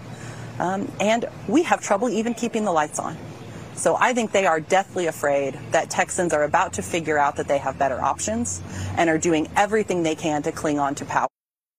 Well, Texas Republican lawmakers yesterday voted to dispatch law enforcement to track down the Democrats who fled the state in a last-ditch effort to block passage of new voting limits. In turn, Republican lawmakers voted to send state law enforcement to track down those Democrats who fled the state.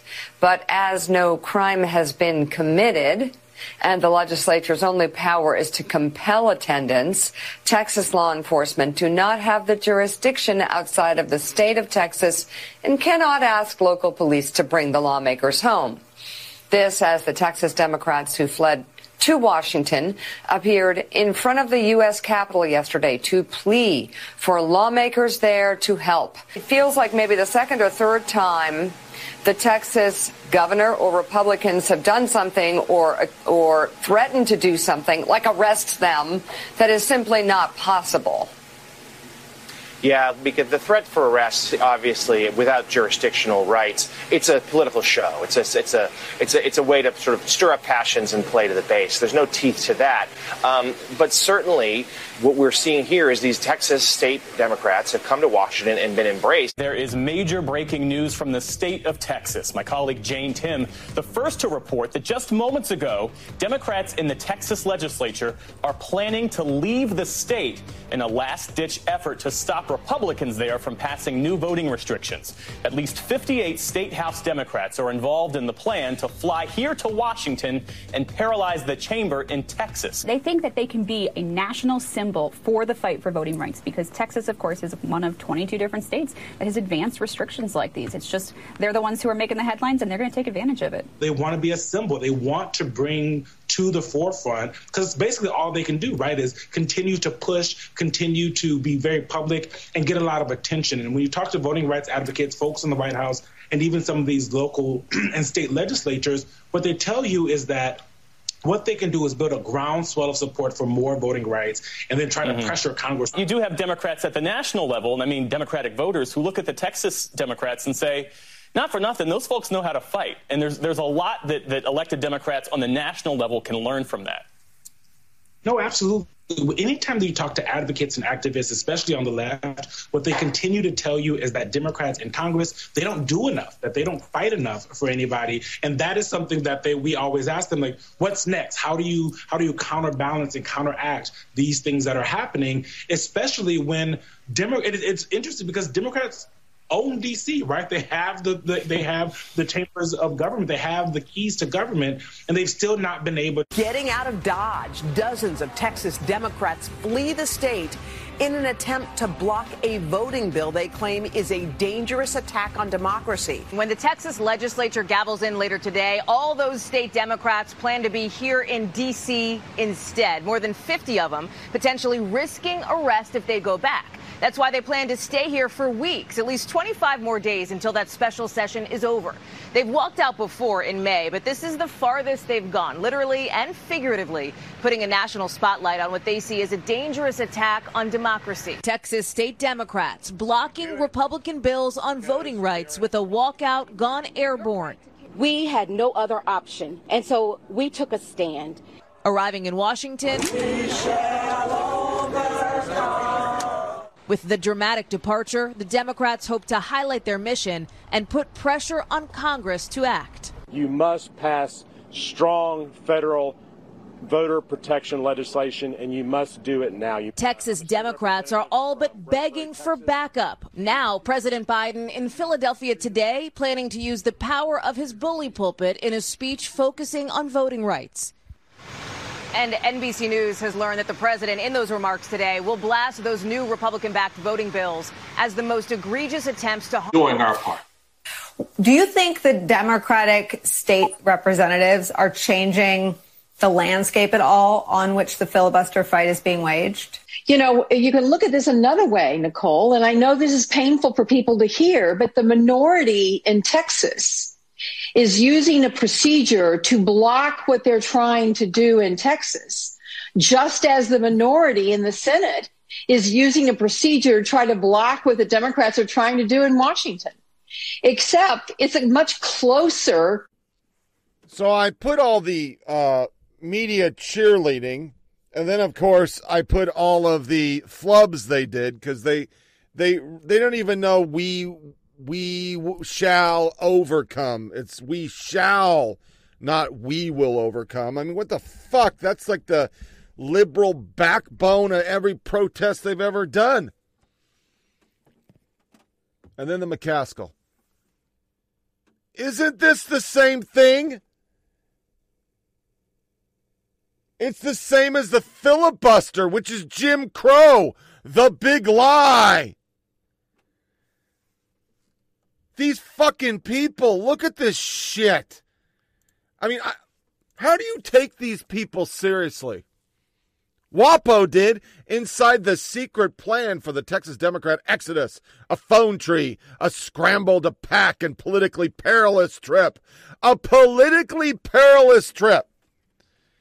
Katie Pavlich, FYI, there isn't any good Tex-Mex in D.C. Are you going to survive? Just landed in Memphis on our way to D.C. Thank you all for your well wishes. We left behind our families, our livelihoods, and our beloved Texas. But our sacrifice is nothing compared to the sacrifice brave Americans have made throughout history to protect the sacred right to vote. You know, one of the most insulting things, all right?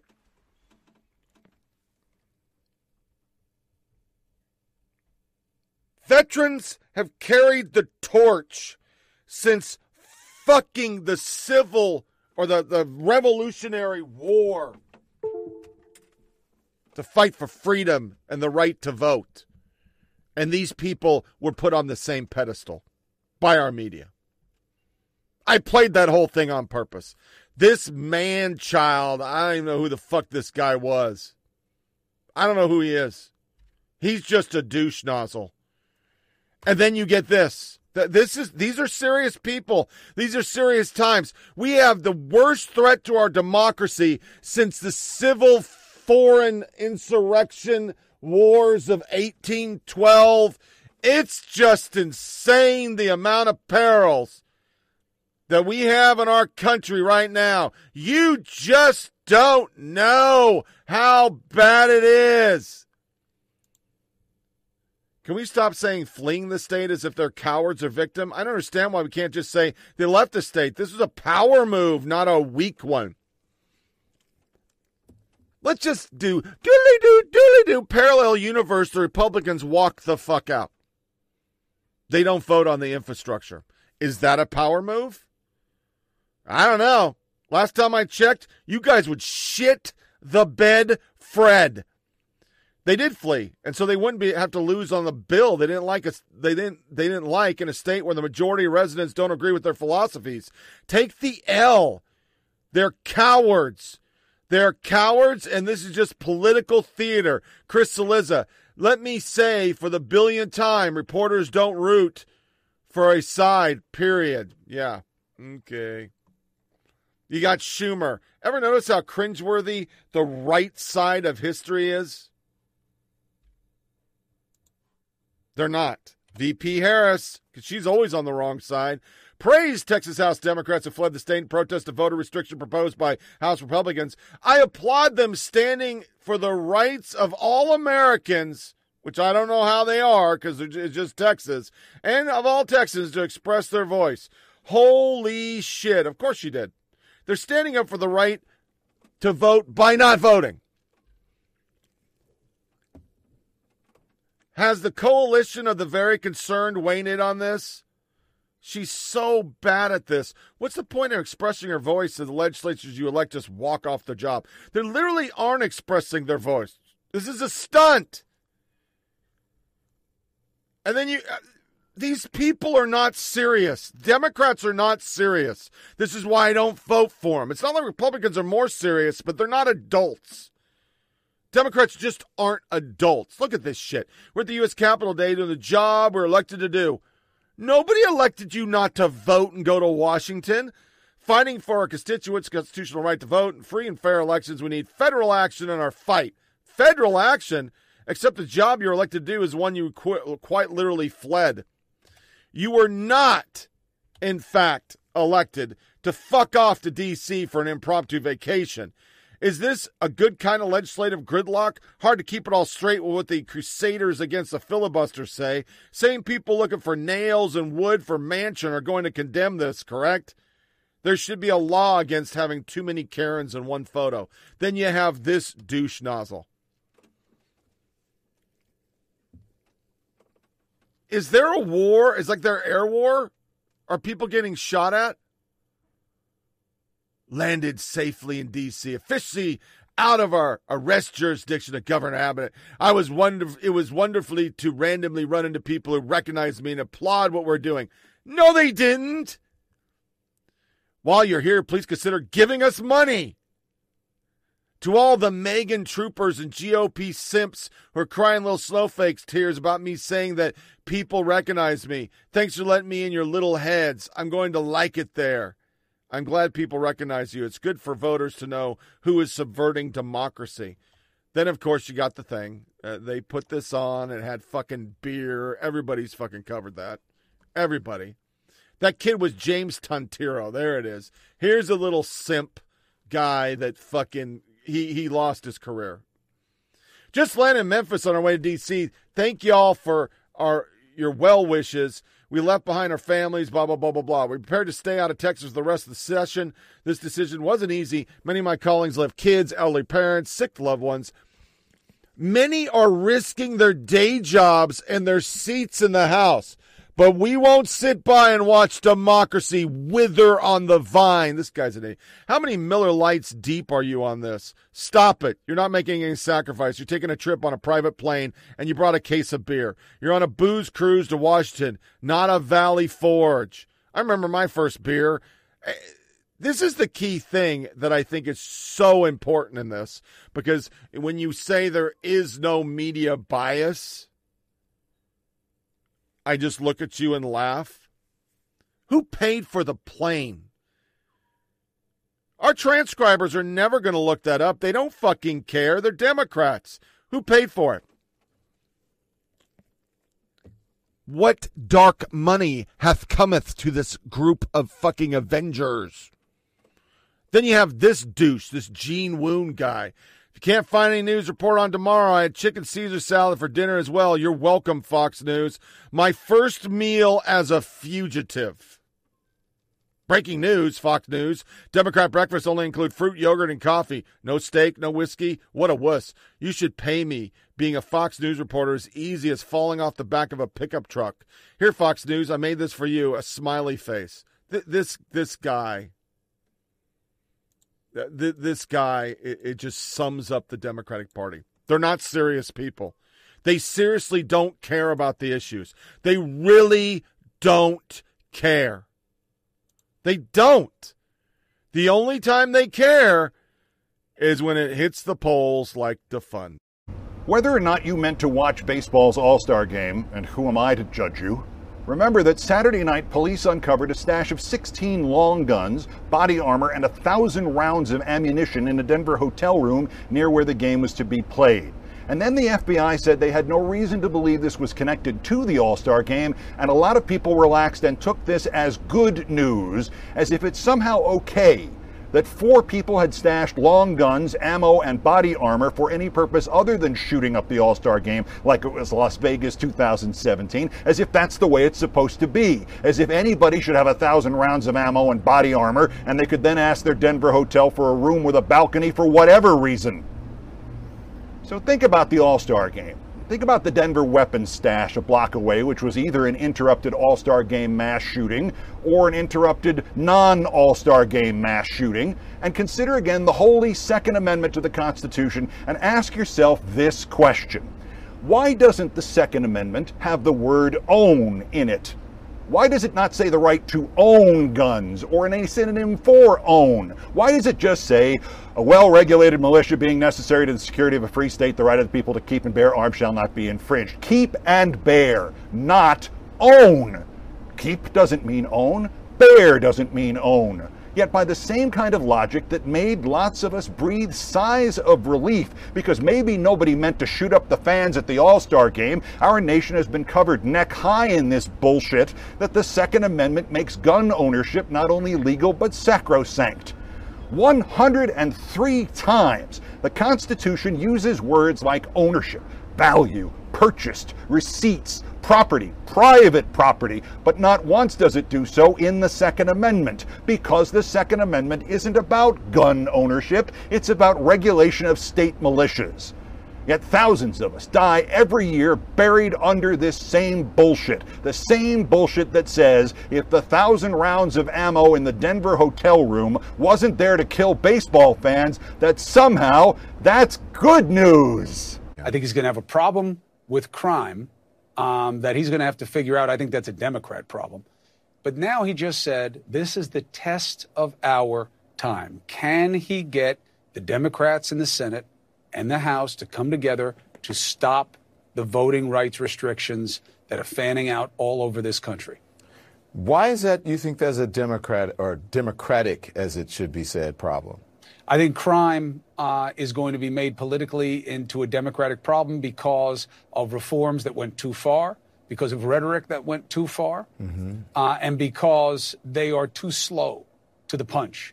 And the right will say it, even if it's without basis, because crime matters to people. And then they'll be late to the game once again. Right. Even though they could say it was on Trump's watch, right, and that Democratic presidents, Obama and Clinton before, had good crime policies, and this soft on crime thing has never been the right rap. Now they have the rap. You have states, look, including in New York, where my brother is the governor.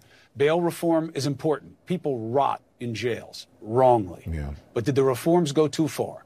Are judges' hands tied on discretion for gun crimes in a way, and releasing people from prison in a way that is making things worse when it comes to shooting? They're going to have to defend the proposition. Well, that's a discussion, especially the thing about bail reform, because I know that it has been said a lot. Listen, Bill Bratton, the police commissioner I respect very highly, has been on the show, and others. Even during the pandemic, I don't know if you remember, we had a town hall with police chiefs from major cities all across this country talking about those issues. So far,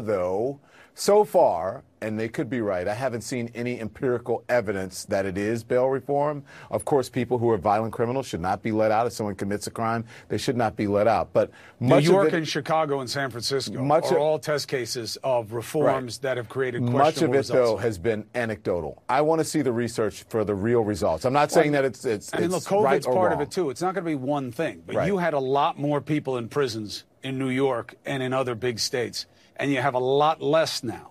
And you have a lot of people who get arrested for crimes where they're using a loaded weapon, and they wind up being back out on the street. That's not good. No, and that should not happen. The whole idea about defunding the police and the whole crime issue happening across the country, I've been saying, gosh, now for months, even before, they had all the candidates stacked up for mayor.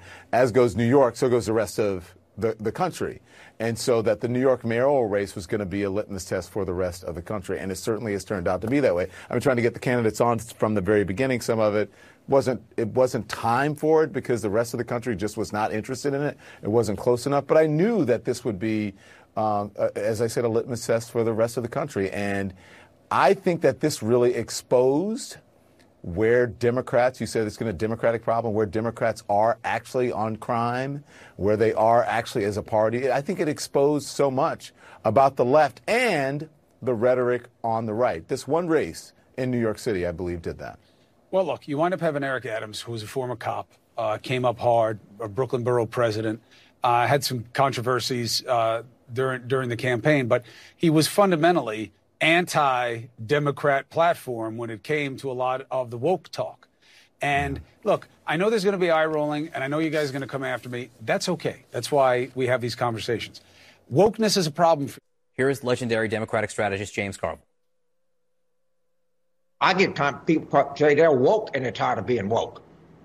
People want to, after this pandemic and stuff, people want to go about their lives. They want to enjoy it. They want to enjoy their friends.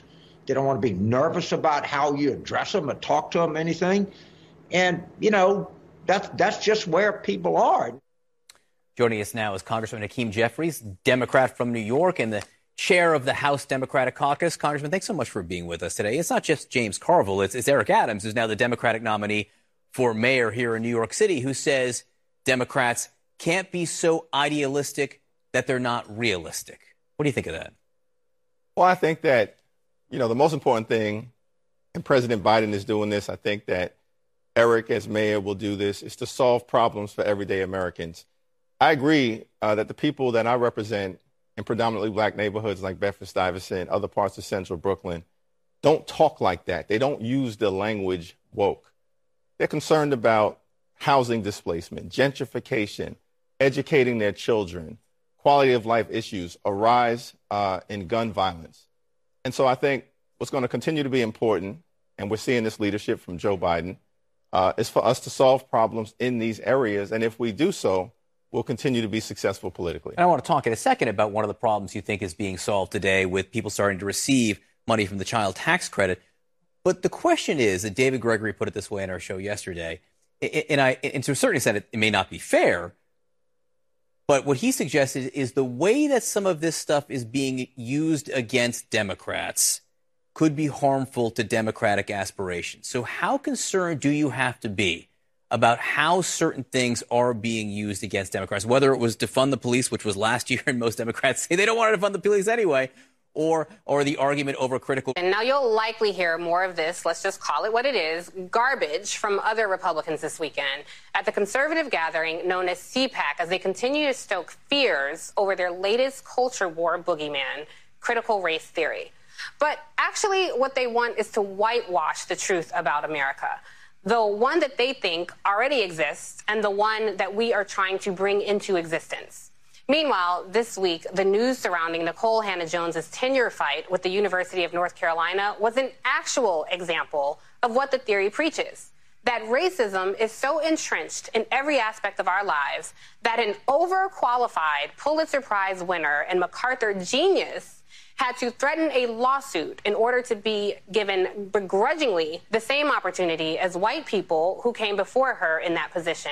And ultimately, she chose an HBCU instead. What has this process taught you about the current state of America today?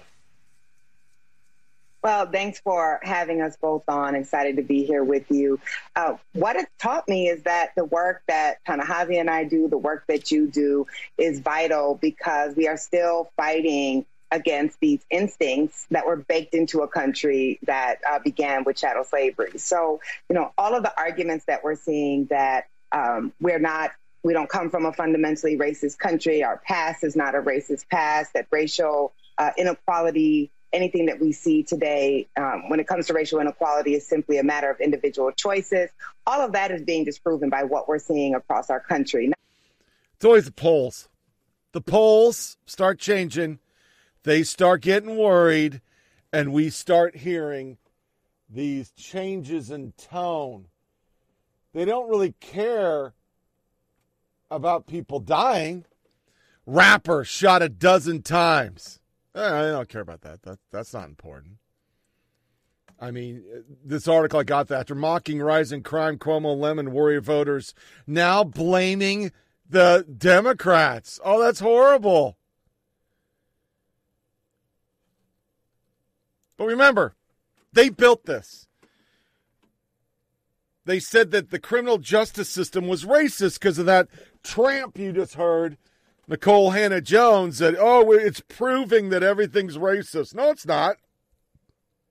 If everything you say is so baseless because we prove over and over, if the entire country will buy your bullshit and go totally woke and freak the fuck out, we're not racist. Because if we were racist, it would be like, shut up, N-word, and they'd be doing what you people say they do, lynching you. Because remember, we're doing lynching. It's digital lynching now. Then you get stories like this that just chaps my balls. They were wrong. They shouldn't have gone in the building. The family that riots together, a Texas couple along with their son and daughter, are charged with taking part in the siege. DOJ charges family of 5 from Borger, Texas for Capitol riots. Kristen, Tom, Dawn, John, or Josh, and Kayla Munn are named. A relative of Kristen Munn's fiance, contacted FBI after seeing social media post. Christie posted photos. Some 530 people have been arrested for trespassing.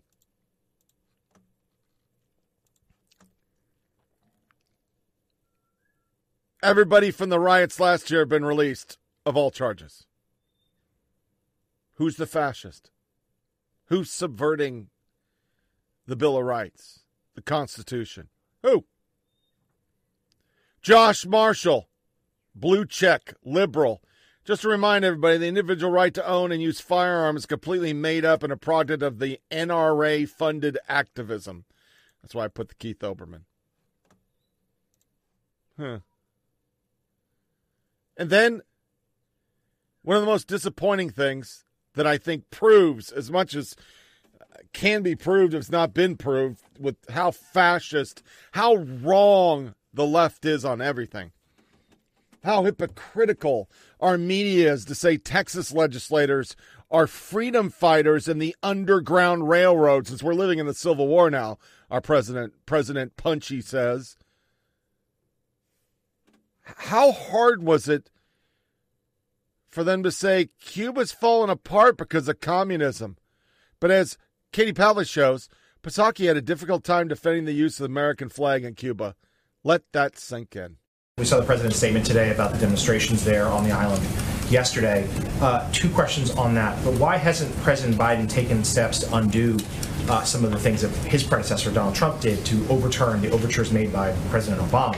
And then secondly, we heard there's obviously a great cry yesterday, during these protests, for vaccines. Has Cuba on the list to get vaccines for the United States? In this White House statement today, you note the, quote, tragic grip of the pandemic, but under current U.S. sanctions that were put in place by the last administration, but have not been changed by this administration, Cuban exiles cannot send remittances to their family that lives in Cuba. So why is the Biden administration continuing that policy? But even though the president said he was going to reverse the policy, you can't say when he plans to reverse the policy? Again, these protests happened yesterday, I think, or over the last 2 days. He made the promise in September. You're talking today about how some of these protests are inspired by people exhausted with the government. Why is it that yesterday the State Department was saying that this was all happening out of concern about rising COVID cases?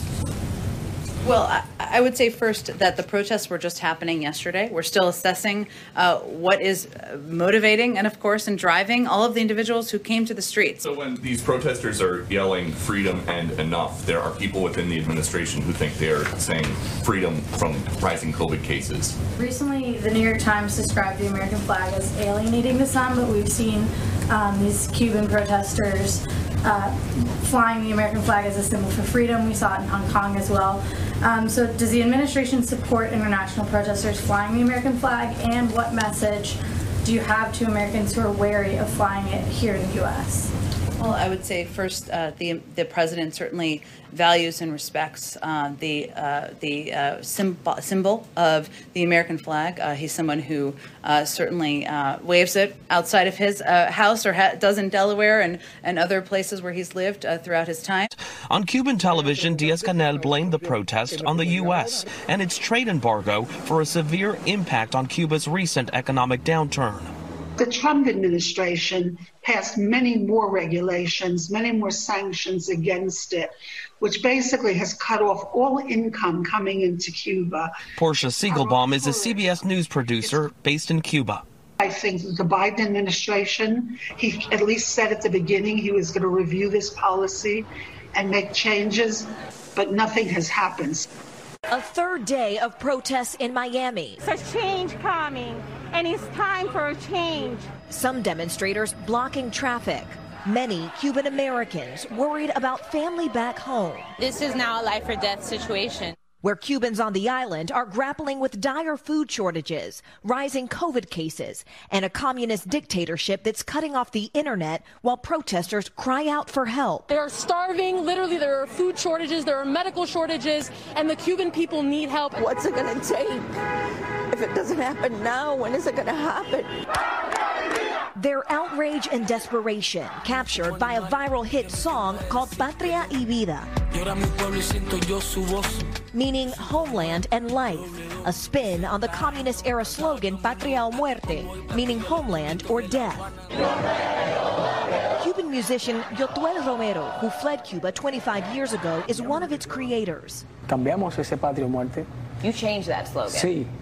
Cambiamos la muerte por la vida. You changed death for life. Yeah, of course. Yeah, we need life. We need life. Yeah. Es lo más importante. Lo más importante it's la the vida. most important thing. He says they are fighting because their family on the island cannot. Just today, activist Dina Stars was arrested by Cuban authorities while expressing her views to a Spanish news channel. Romero was on the show when it happened live. Pensé en que ella puede ser mi hija. You thought that could have been my daughter. Nadie sabe dónde está. No one knows where she is. Nadie sabe dónde está. So far, the Biden administration is not intervening, but issued a statement in support of the Cuban people. This as Cuba's president blames protests on the U.S. government and its embargo. But Romero says this movement is for Cubans and by Cubans. No hay nada más lindo que la libertad. There's nothing more beautiful than freedom. And this, he says, is just the beginning. They need the freedom. They deserve it. It's been. And tonight, President Biden says the U.S. stands with the Cuban people after the largest and most violent protests in decades against that country's communist regime. And they're the first since the Castro brothers relinquished power.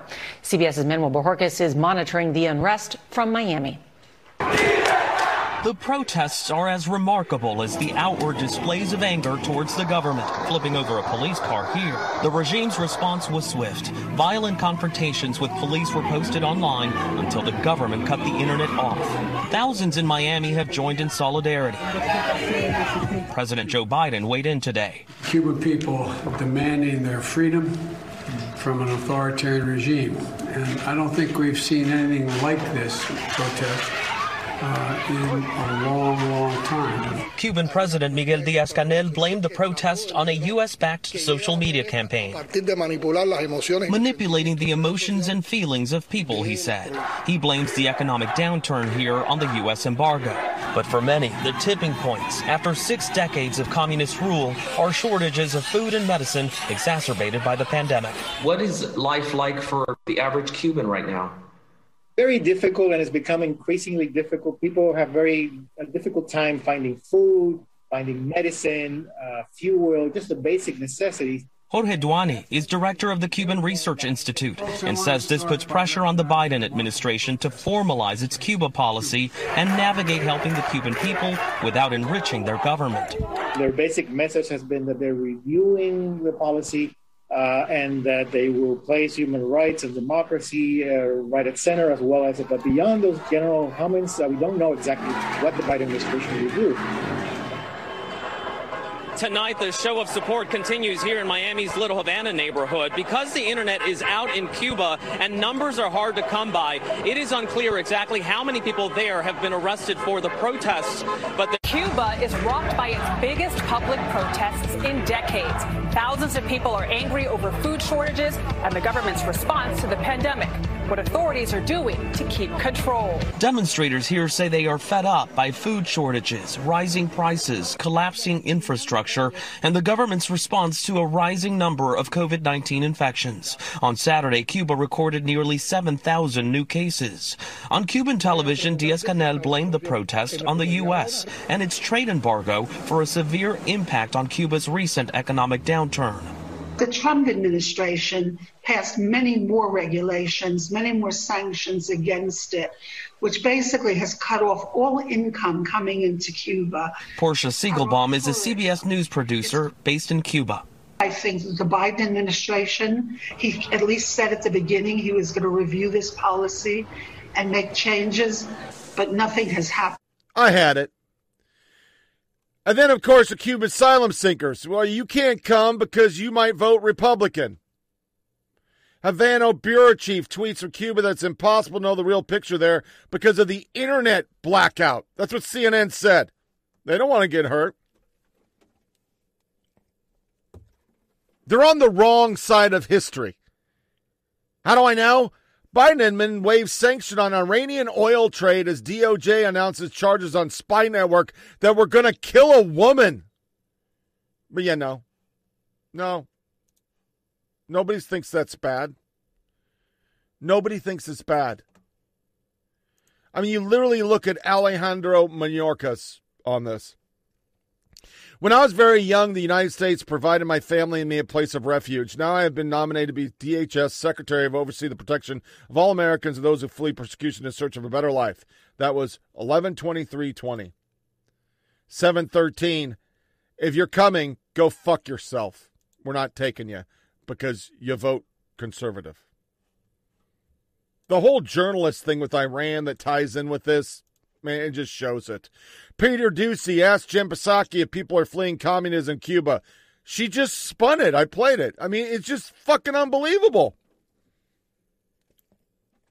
But everything they put out on all of this is just lies.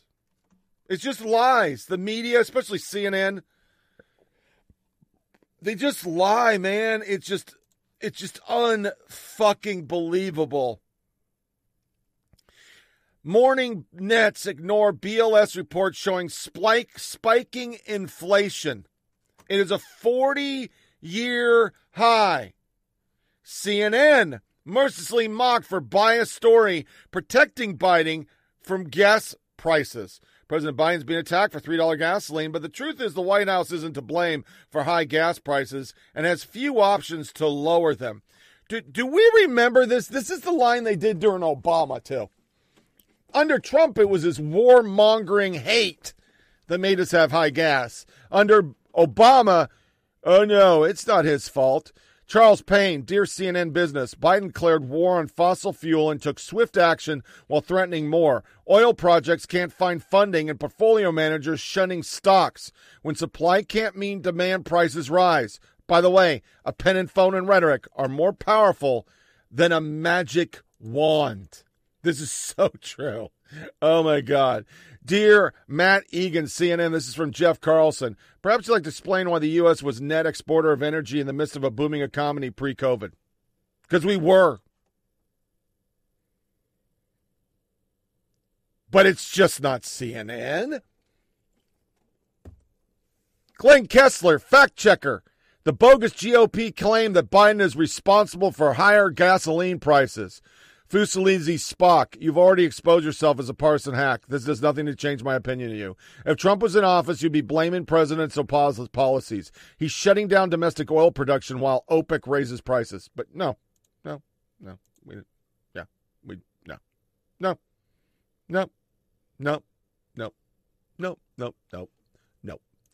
2 more articles. We'll do a short woke section and punch this pig out. Federalist. Ignoring Georgia illegal voting proves Democrats don't care about election integrity at all. While Democrats and their partners in the press push this Jim Crow canard, they ignore the real disenfranchisement that took place in the 2020 election. 100% true. And while we're closing out fascism and it's all tied in with our media, remember, Brooklyn Dad's a paid Hillary type troll. He's paid to go out and say this stuff. So here's some of his recents. Shot. Pun intended. Chaser alert. Man, we see a lot of frauds and phonies on Twitter, but that Brooklyn Dad is a doozy. One of his tweets. If right-wing TV networks like Fox, OWN, and Newsmax would stop politicizing the vaccine and start running pieces like these people regret not getting vaccines, it might have a huge difference. Get vaccinated. Kamala Harris isn't the only person who's leery of the vaccine Trump is trying to rush to market too soon. I won't be taking the shit until long after people stop dying from taking a faulty vaccine. That was 2020, September, and that was July 8th. Boom, boom. Here's other ones. Breaking. President Biden just announced that the United States has hit the target of 200 million shots. 10 days early. Breaking, after only 76 days, 167 Americans have gotten it. If lies were vaccine shots, Kayleigh McEnany would vaccinate the rest of the United States. Today makes 2 weeks since my wife and I received the second Pfizer shot. That was May 29th, 2021. That's pretty late, really. Our 2 kids just got their second Pfizer. I'm seeing all the folks getting their first and second shots, and I'm excited about getting mine as soon as possible. Anybody else excited about it? Same people. Which shows you, with these people, everything is politics. It's not the principle. It's not the subject. It's not facts. How can we win elections? Which makes them the most dangerous of fascists. To our woke. Turn it up, turn it on. Rockin' like we bad to the bone. Get on the floor, running loose. Gotta put these 2 left feet to use. If you need an education in the party scene, if you think you can dance with me, this ain't no joke. Turn up, let's get woke.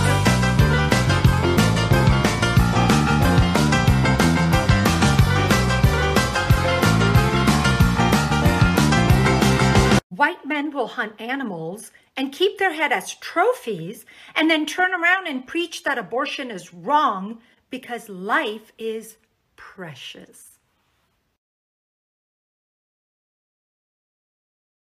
Instead of using the typical mom and dad parent titles, there's actually gender-neutral and non-binary parent titles that exist. It can be hard for parents within the LGBTQIA+ community to find a word that they feel comfortable being addressed as by their children. So here are some examples. Dama, Mada, Maddie, Madi, Mappa, Nini, Nopa, Nori, Opa, Pere, Pom-Pom, Zaza, and Zizi. You can find more examples on the website listed above. I would also like to say I cannot believe that 12,000 of you are following me. Thank you so much. I love you. It's a cult, folks. It is the cult of cults. These people are fucking scary. And this Demi Lovato, who's a woke chick, and I don't know what her sexuality is, Blair White's been covering a lot of stuff. Demi Lovato is working with a trans activist who called little girls kinky. Old post to resurface alleged show famous trans activist Alak Vad Menon referred to little girls as kinky, as well as seemingly excusing sexual assaults against them. She has another one in a second. But this is our mixed bag today. I just mixed them the fuck up. You got Christopher Rufo. New York Magazine reporter Sarah Jones spent 3 weeks preparing a lazy, fact-free hit piece against me. To her credit, however, she did include one accurate quotation. Rufo didn't answer questions when sent in by email, responding instead, "The New York Magazine is trash. If it stopped publication tomorrow, the world would be a better place." But that's who they are. White nationalist. This is Zachary Petsaroff. Imagine attending a political conference that you know you'll hate just to prove your own ridiculous prejudices and a divisive agenda. Salon Zachary Petrozos went to CPAC. White nationalist gropers, oath keepers, and Proud Boys are at CPAC currently, and not only are they present, but they are welcomed by organizer.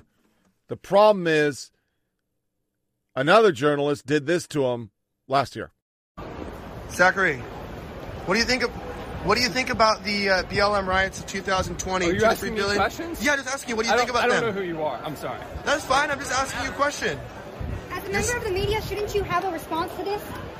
Years-long riot? No, nothing? You have nothing to say? Salon doesn't care about any of that? Salon Magazine doesn't care about the BLM riots that happened in 2020. American cities were burned down for an entire year. Well, Black Lives Matter and Antifa. Sorry?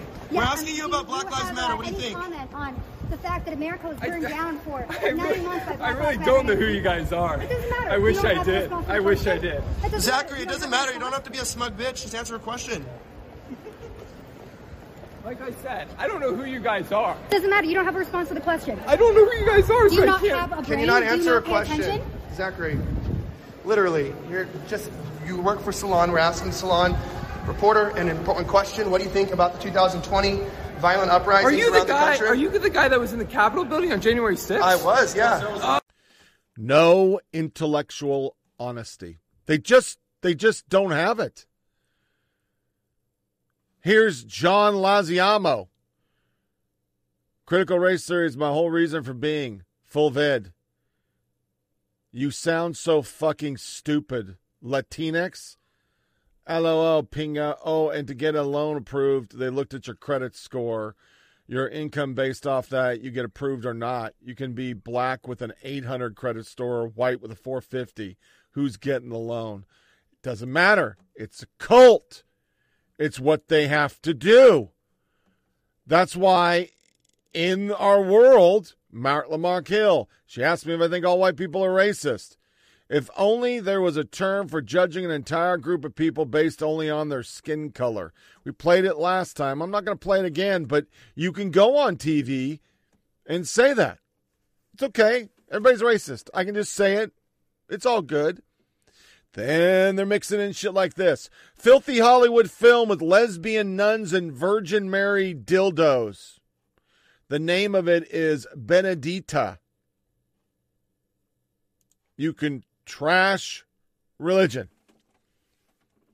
You can have, when I was a kid, it was crucifix and piss. That was okay. But goddamn you do something about Islam. Do a test. Go out there and put up a tweet about I'm gonna put bacon in a mosque and see what happens to you. But in Canada, they're burning down churches. This is a longer version of the one I had before. I didn't catch it, but she has a YouTube, so if you'd want to watch it, my wife did, so it was pretty bad. Then they go after anybody. So we had Rufo. Lawyer sues Legal Aid Society for discrimination after being attacked for a criticism of critical race theory. None of this would have happened if I just said I love books like White Fragility and I'm a fan of Bill de Blasio proposal for changing New York public schools, and I plan to vote for Maya Wiley for mayor. The reason they went after me is because I have a different point of view.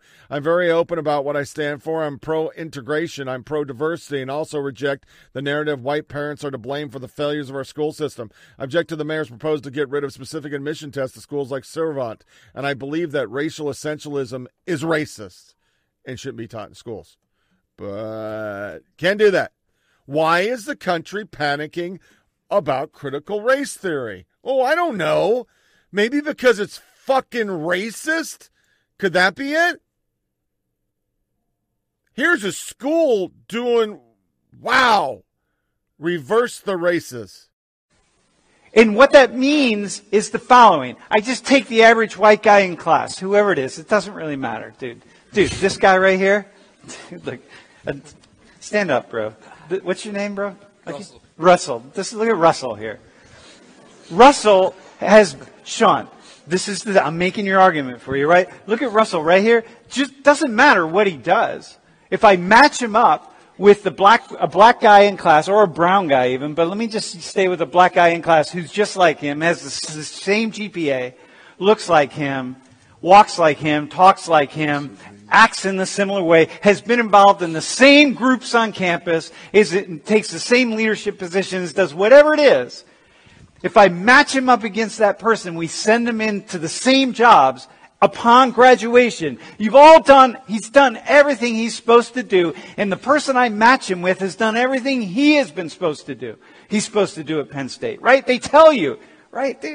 Do it, man. Go see your advisors and go do this and go do internships and if you did this, if Russell did the same things as just the next somebody else I find in this classroom, and they go through 4 years here exactly together, Russell has a benefit of having white skin. Penn State professor pulls a average white student from the lecture audience, explains that he has an inherent benefit over black students because he's white.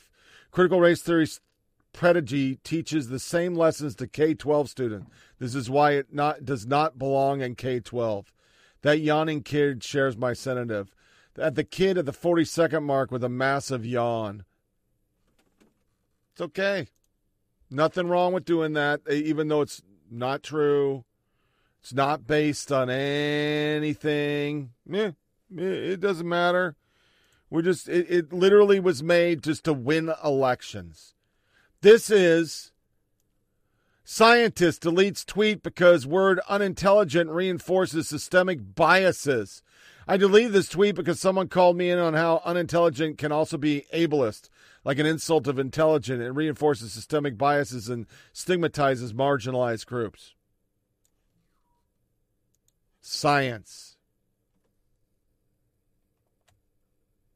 One of the worst narrative for us, Facebook execs feared Trump would win again. David Ginsburg, Facebook Vice President Choice and Competition, wrote that if Mr. Trump won re-election in November, the media and our critics will quickly point out to his echo chamber as a prima driver of the outcome. Fiji Simo, the head of Facebook app at the time, agreed. I really worried that this could be one of the worst narratives for us. That's why we suppressed him. Amazon employees triggered over book challenging woke trans ideology. NBC News. At least 2 Amazon employees have resigned in recent weeks to protest the company's decision to continue to sell a book they say frames young people identify as transgender as mentally ill. If 2 people quit over anti-religious thing, how would that be carried on NBC News? Seriously, how would it be carried? For fuck's sake, 2 people became news because it's woke. Same team. It's all good. It's all good. It's all about the same team. Which brings us to our This Is America. I'm playing it again with a Leonard Nimoy. This is a very old video. At least 8 times in the past million years, it has advanced and retreated with clockwork regularity. If we are unprepared for the next advance, the result could be hunger and death on a scale unprecedented in all of history. What scientists are telling us now is that the threat of an ice age is not as remote as they once thought. During the lifetime of our grandchildren, Arctic cold and perpetual snow could turn most of the inhabitable portions of our planet into a polar desert. In 1977, the worst winter in a century struck the United States. Arctic cold gripped the Midwest for weeks on end. Great blizzards paralyzed cities of the Northeast. One desperate night in Buffalo, 8 people froze to death in marooned cars. Pat Bushnell was on the road that night. Traffic just absolutely stopped. I was afraid of being stuck in the car all night long with the cold and the wind, running out of gas. And then what? I think that if we had to go through a real bad winter, just like we just went through, I think we'd have to think about moving someplace else. Move where?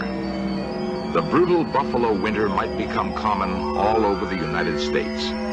Climate experts believe the next ice age is on its way. According to recent evidence, it could come sooner than anyone had expected.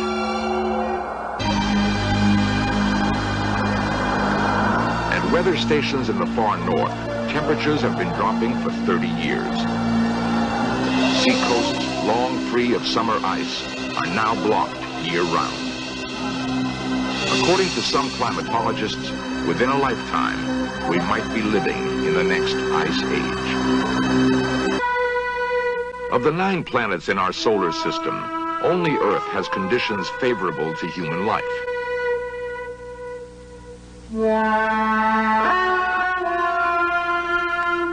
It was very inspiring to see Ahanu do something that they were not sure they were going to be able to do. I just felt really thankful for Ahanu for creating our family. Oh, I put it over here. The baby has been able to latch, but I've not been able to produce any milk. It's okay, because we're going to supplement the feeding with formula so that my baby's still getting the nutrients that they need, but I'm still feeling hopeful. I appreciate you so much for all your work. And I appreciate you also, baby. I couldn't have done it without you. I played that because those, whatever those supposed to be with the baby and the no biology, this who's in charge of our country right now. Those people are awesome. They are Americans. But you put that flag anywhere in your house, in your truck, and you're the freak. And the Leonard Nimoy, I had to put the Leonard Nimoy. I mean, some people that might listen to this show might think I'm totally making shit up that it used to be global cooling. But it was global cooling.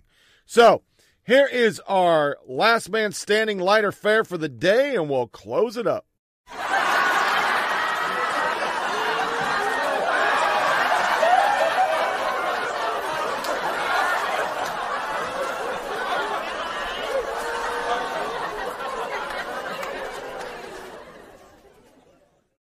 Mike Baxter for Outdoor Man. Healthy competition. It's frowned upon in certain parts of the world, like North Korea, the Teachers Union. But not here at Outdoor Man. We like healthy competition. We encourage it, actually. We want you to catch the biggest fish. And we don't care whose feelings get hurt. But you know who does care about feelings and fishing? Those people fishing over on the left side of the lake. Yeah, you don't want to be catching a fish over there. If it's a big one, they'll confiscate it from you. They'll chop it up in little pieces and give it away to people too lazy to learn how to fish. You know what? If you keep giving people fish, they're going to keep eating it. You know what they won't do? Is learn how to fish. That's still one of my favorites because he's spot on. So, what do we learn today? Well, they'll illegally do whatever the fuck they want because, as Obama said, as long as I have a phone and a pen, I can do what the fuck I want. Fuck the Constitution. And because they truly believe their bullshit that everything is a existential threat, well, they believe they're saving America, and the media will pitch it that way. But illegally moving illegals with the military and illegally voting and using that rhetoric that will get somebody killed, we were just told for 4 years that was bad. But that's them. So fascism is good, as we said last podcast, when they're in charge. And they can be authoritarian as fascism as they want to. They can have the FBI spying on you.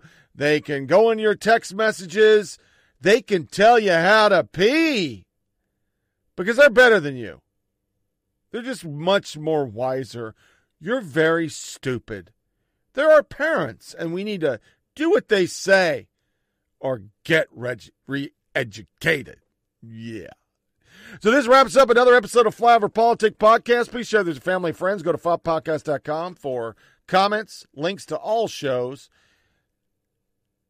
And remember to disconnect from your devices and take a break. I have a new thing. I don't watch Tucker, which is the only show I watch, or Gutfeld till the morning. Because if I go to bed on this stuff, man, it'll freak you out a little bit. Because every time you turn around, it's another crazy thing they're doing that you know would not be okay if there was an R behind the POTUS's name. Thanks for listening, my friends. We're going to do a show on Monday, the 19th of July, year of our Lord, 2021. Wish me luck. I hope I bag this job. It'd be nice to be back working again. Take care.